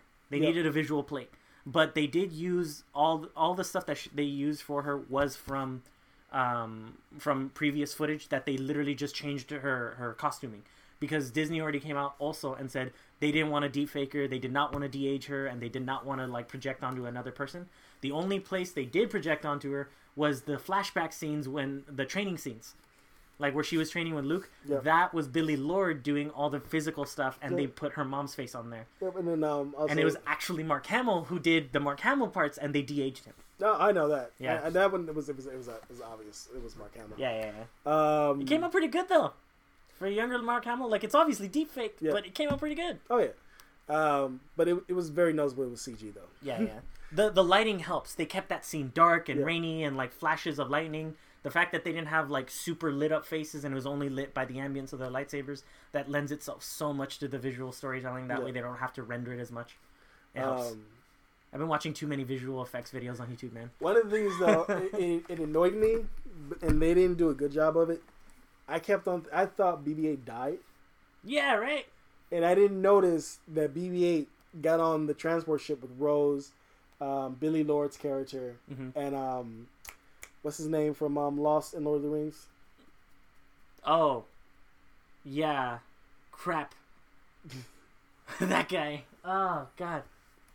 But yeah, they was all on the transport ship. It was only Finn, and she is clearly Billy D. Williams' daughter in the movie.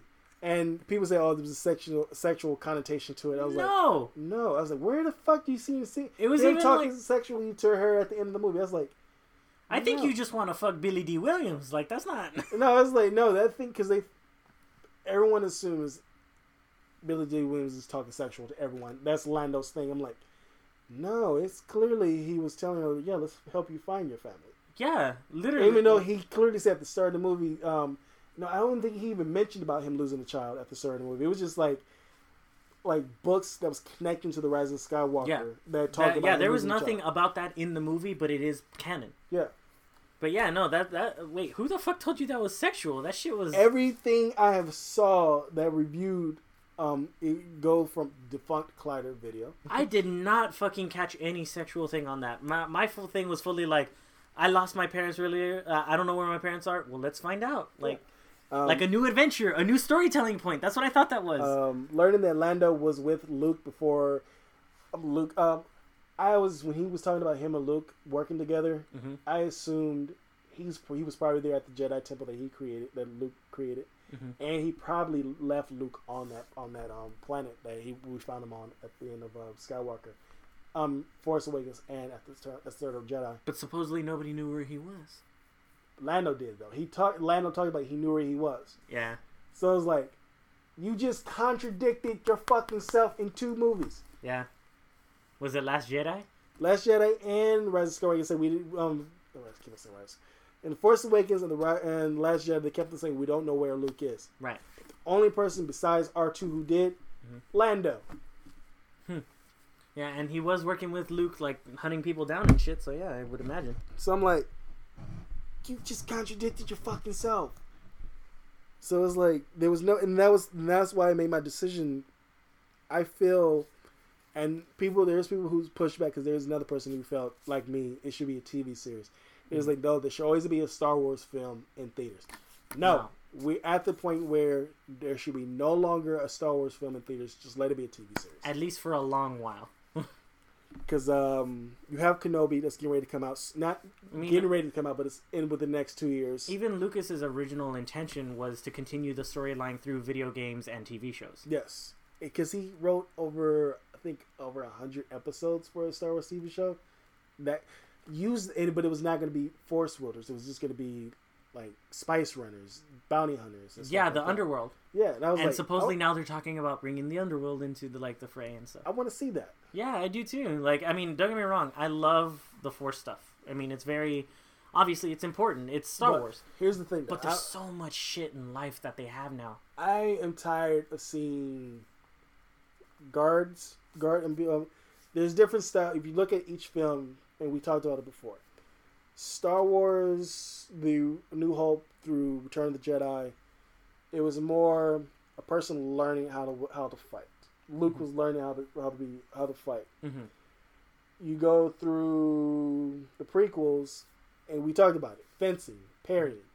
Hence why fucking Fallen Order has that fucking fight style. I hate that shit. I love it. I fucking love it. I want to go back and play it on the hardest setting, man. But if you look at Rogue One, Darth Vader's a fucking bruiser. Yeah. He's a bruiser fighter. The way that he fights, yeah. Well, that also fits in canonically because he had to change up his fighting style because he can't do the same intricate movements with his robot hand. And you look at Force Awakens, it's no longer parrying. There is blocking, but look at Kylo. Mm-hmm. He's a fucking bruiser of a fighter. He fights. They did the fight choreography more like a longsword and broadsword fighting for that. I want something like you see them get tired. I love that moment. Samurai Champloo. You ever seen Samurai Champloo? Oh fuck yeah! Where you have Jin, who's more what you're more used to from the prequels. Yeah. But you have Mugen, who just fucking all over the place, jumping around and shit. Yeah. I want a fucking Jedi or Sith Lord, whoever, who's just like a free fucking every Jedi, and I like how the way the prequels did. Every Jedi has a different fighting style. Yeah, they're like canonically there's 6 different stances, and then certain advanced Jedis learn the 7th and 8th stances and all that. Like I want to see Jedi's dual blade. Yeah, we already saw Rey. Well, technically Darth Maul started it with the saber staff. Yep. We already had different variations. We have technically Kylo's saber is a broadsword. We've never seen the light whip. We've never seen the fucking light whip. That would be fucking sick to see on TV. I mean, it's not practical, but it'd be sick to see. And we saw because of Clone Wars, you have the lightsabers that can I forget what it's a black saber. I forget what was their purpose. The dark saber. There's only one dark saber. What is that? What is the purpose of the darksaber? The darksaber is the lightsaber that was made by the only Mandalorian to be inducted as a Jedi. Which, well, okay, never mind. We're not talking about that. The darksaber. The reason it's important though too is because it's the only lightsaber that we have. We have the least information about the darksaber more than any other lightsaber. It uses a different kind of crystal. That's all we know. We don't know what kind of crystal. But it uses a different crystal, and canonically, lots of different lightsabers have been made by different crystals. There are other crystals other than Ilum crystals. There's Dantooine. There's even Kyber. Kyber is the one that you would get from Ilum. There's Dantooinian Kyber crystals that are slightly different. There are Tatooine crystals that are super rare, but they exist. In the old Legends continuity, Luke had made his lightsaber from a Tatooine crystal.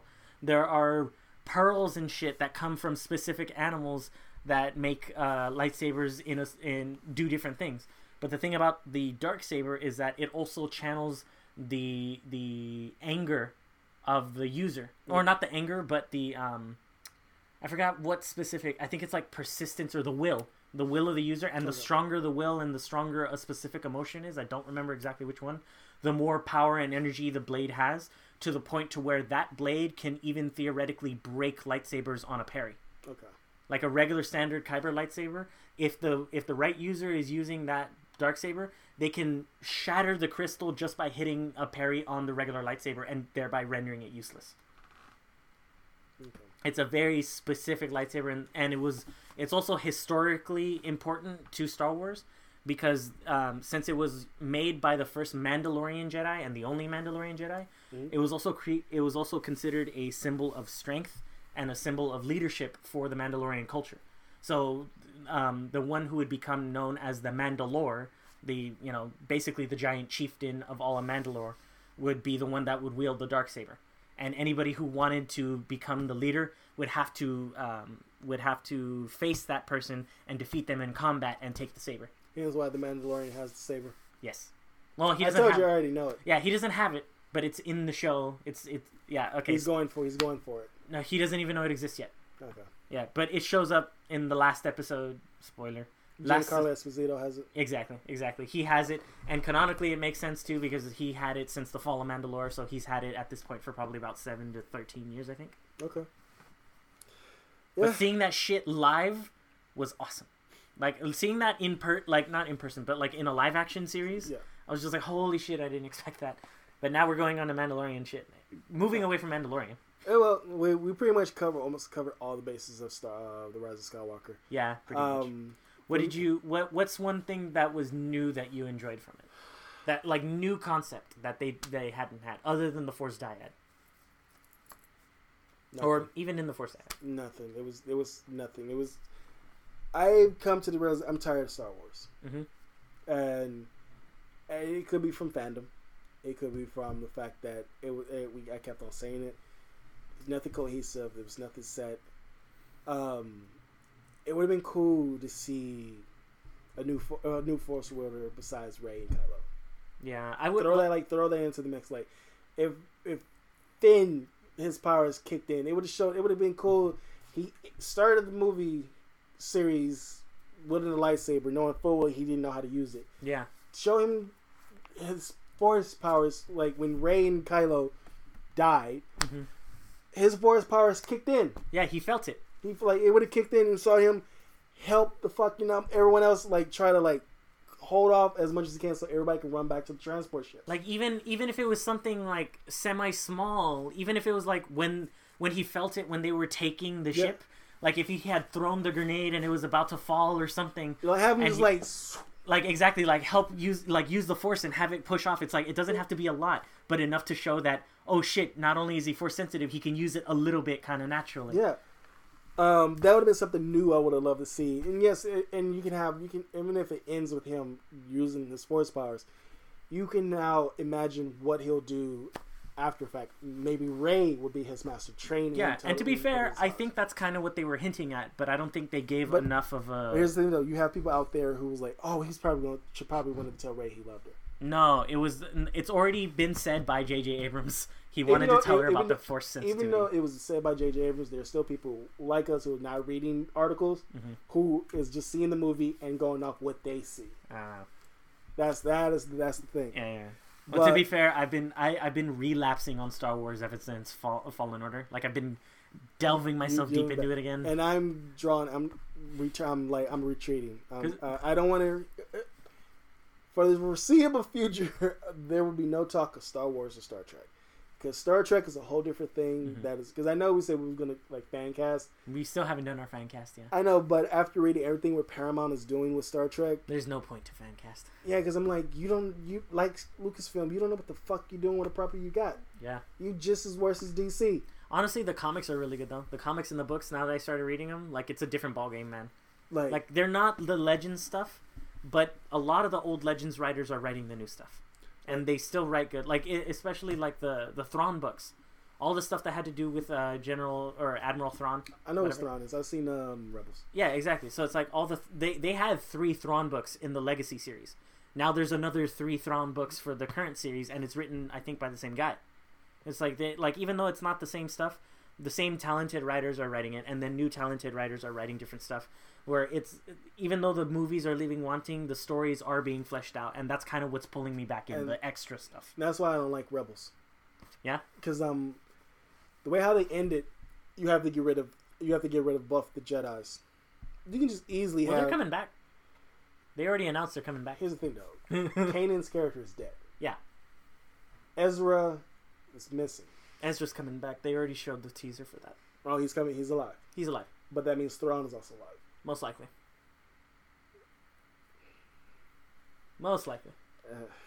I don't honestly. That's a section I'm gonna have to edit out. I don't. Because that long pause, that 1 second pause, it was just. It's and cut right back here. it's just the thing that I love science fiction. I really do, and I do like Star Wars and Star Trek. They just need to work on this shit. Yeah. By this point, they're BioWare. You was good. You was good at one point. Now you faltered. Okay. Everybody is fighting amongst themselves. Everybody's getting fatigue and shit too. Like comic book movies is still gonna keep on trucking along. People are gonna bitch about it, but here's the thing though: you got Marvel and by some extension DC. They're changing it up. They're changing the way that people view mainstream movies and how they view stories as a multi-movie, multi-platform thing. Even like you don't take an IP anymore and just say, "Oh, I love this movie series," or "Oh, I love this TV show," or "I love this comic book." Now you say, "I love this thing. I love Star Wars," and then certain people like the movies, others like the shows, others like the books. Certain people like them all, certain people don't like them at all. It's like it's such a large thing now that it's really difficult to pinpoint a fandom down to one thing now. Yeah. Like you can have different multiple sects. You can even have people now that are into lightsaber fencing but don't give a shit about the movies. But they like lightsaber fencing because it's a physical activity that's an actual sport now. Yeah. And with that, we're going to end it right here. Thank you, everybody, for listening. Like I said, we're on the level of Joe Rogan. No, Joe Rogan do 4-hour podcast. God damn it, really? Yeah, we're not doing that. Well, anyways, thank you guys for listening this long. We're not doing DMT either. If you have. That's about it. That's about it. All right. Join us next week and listen out for the new episodes of The Night Owl Show. Send us in your questions to Desi on Twitter, and peace. Pretty much don't bother me on Twitter. Don't bother.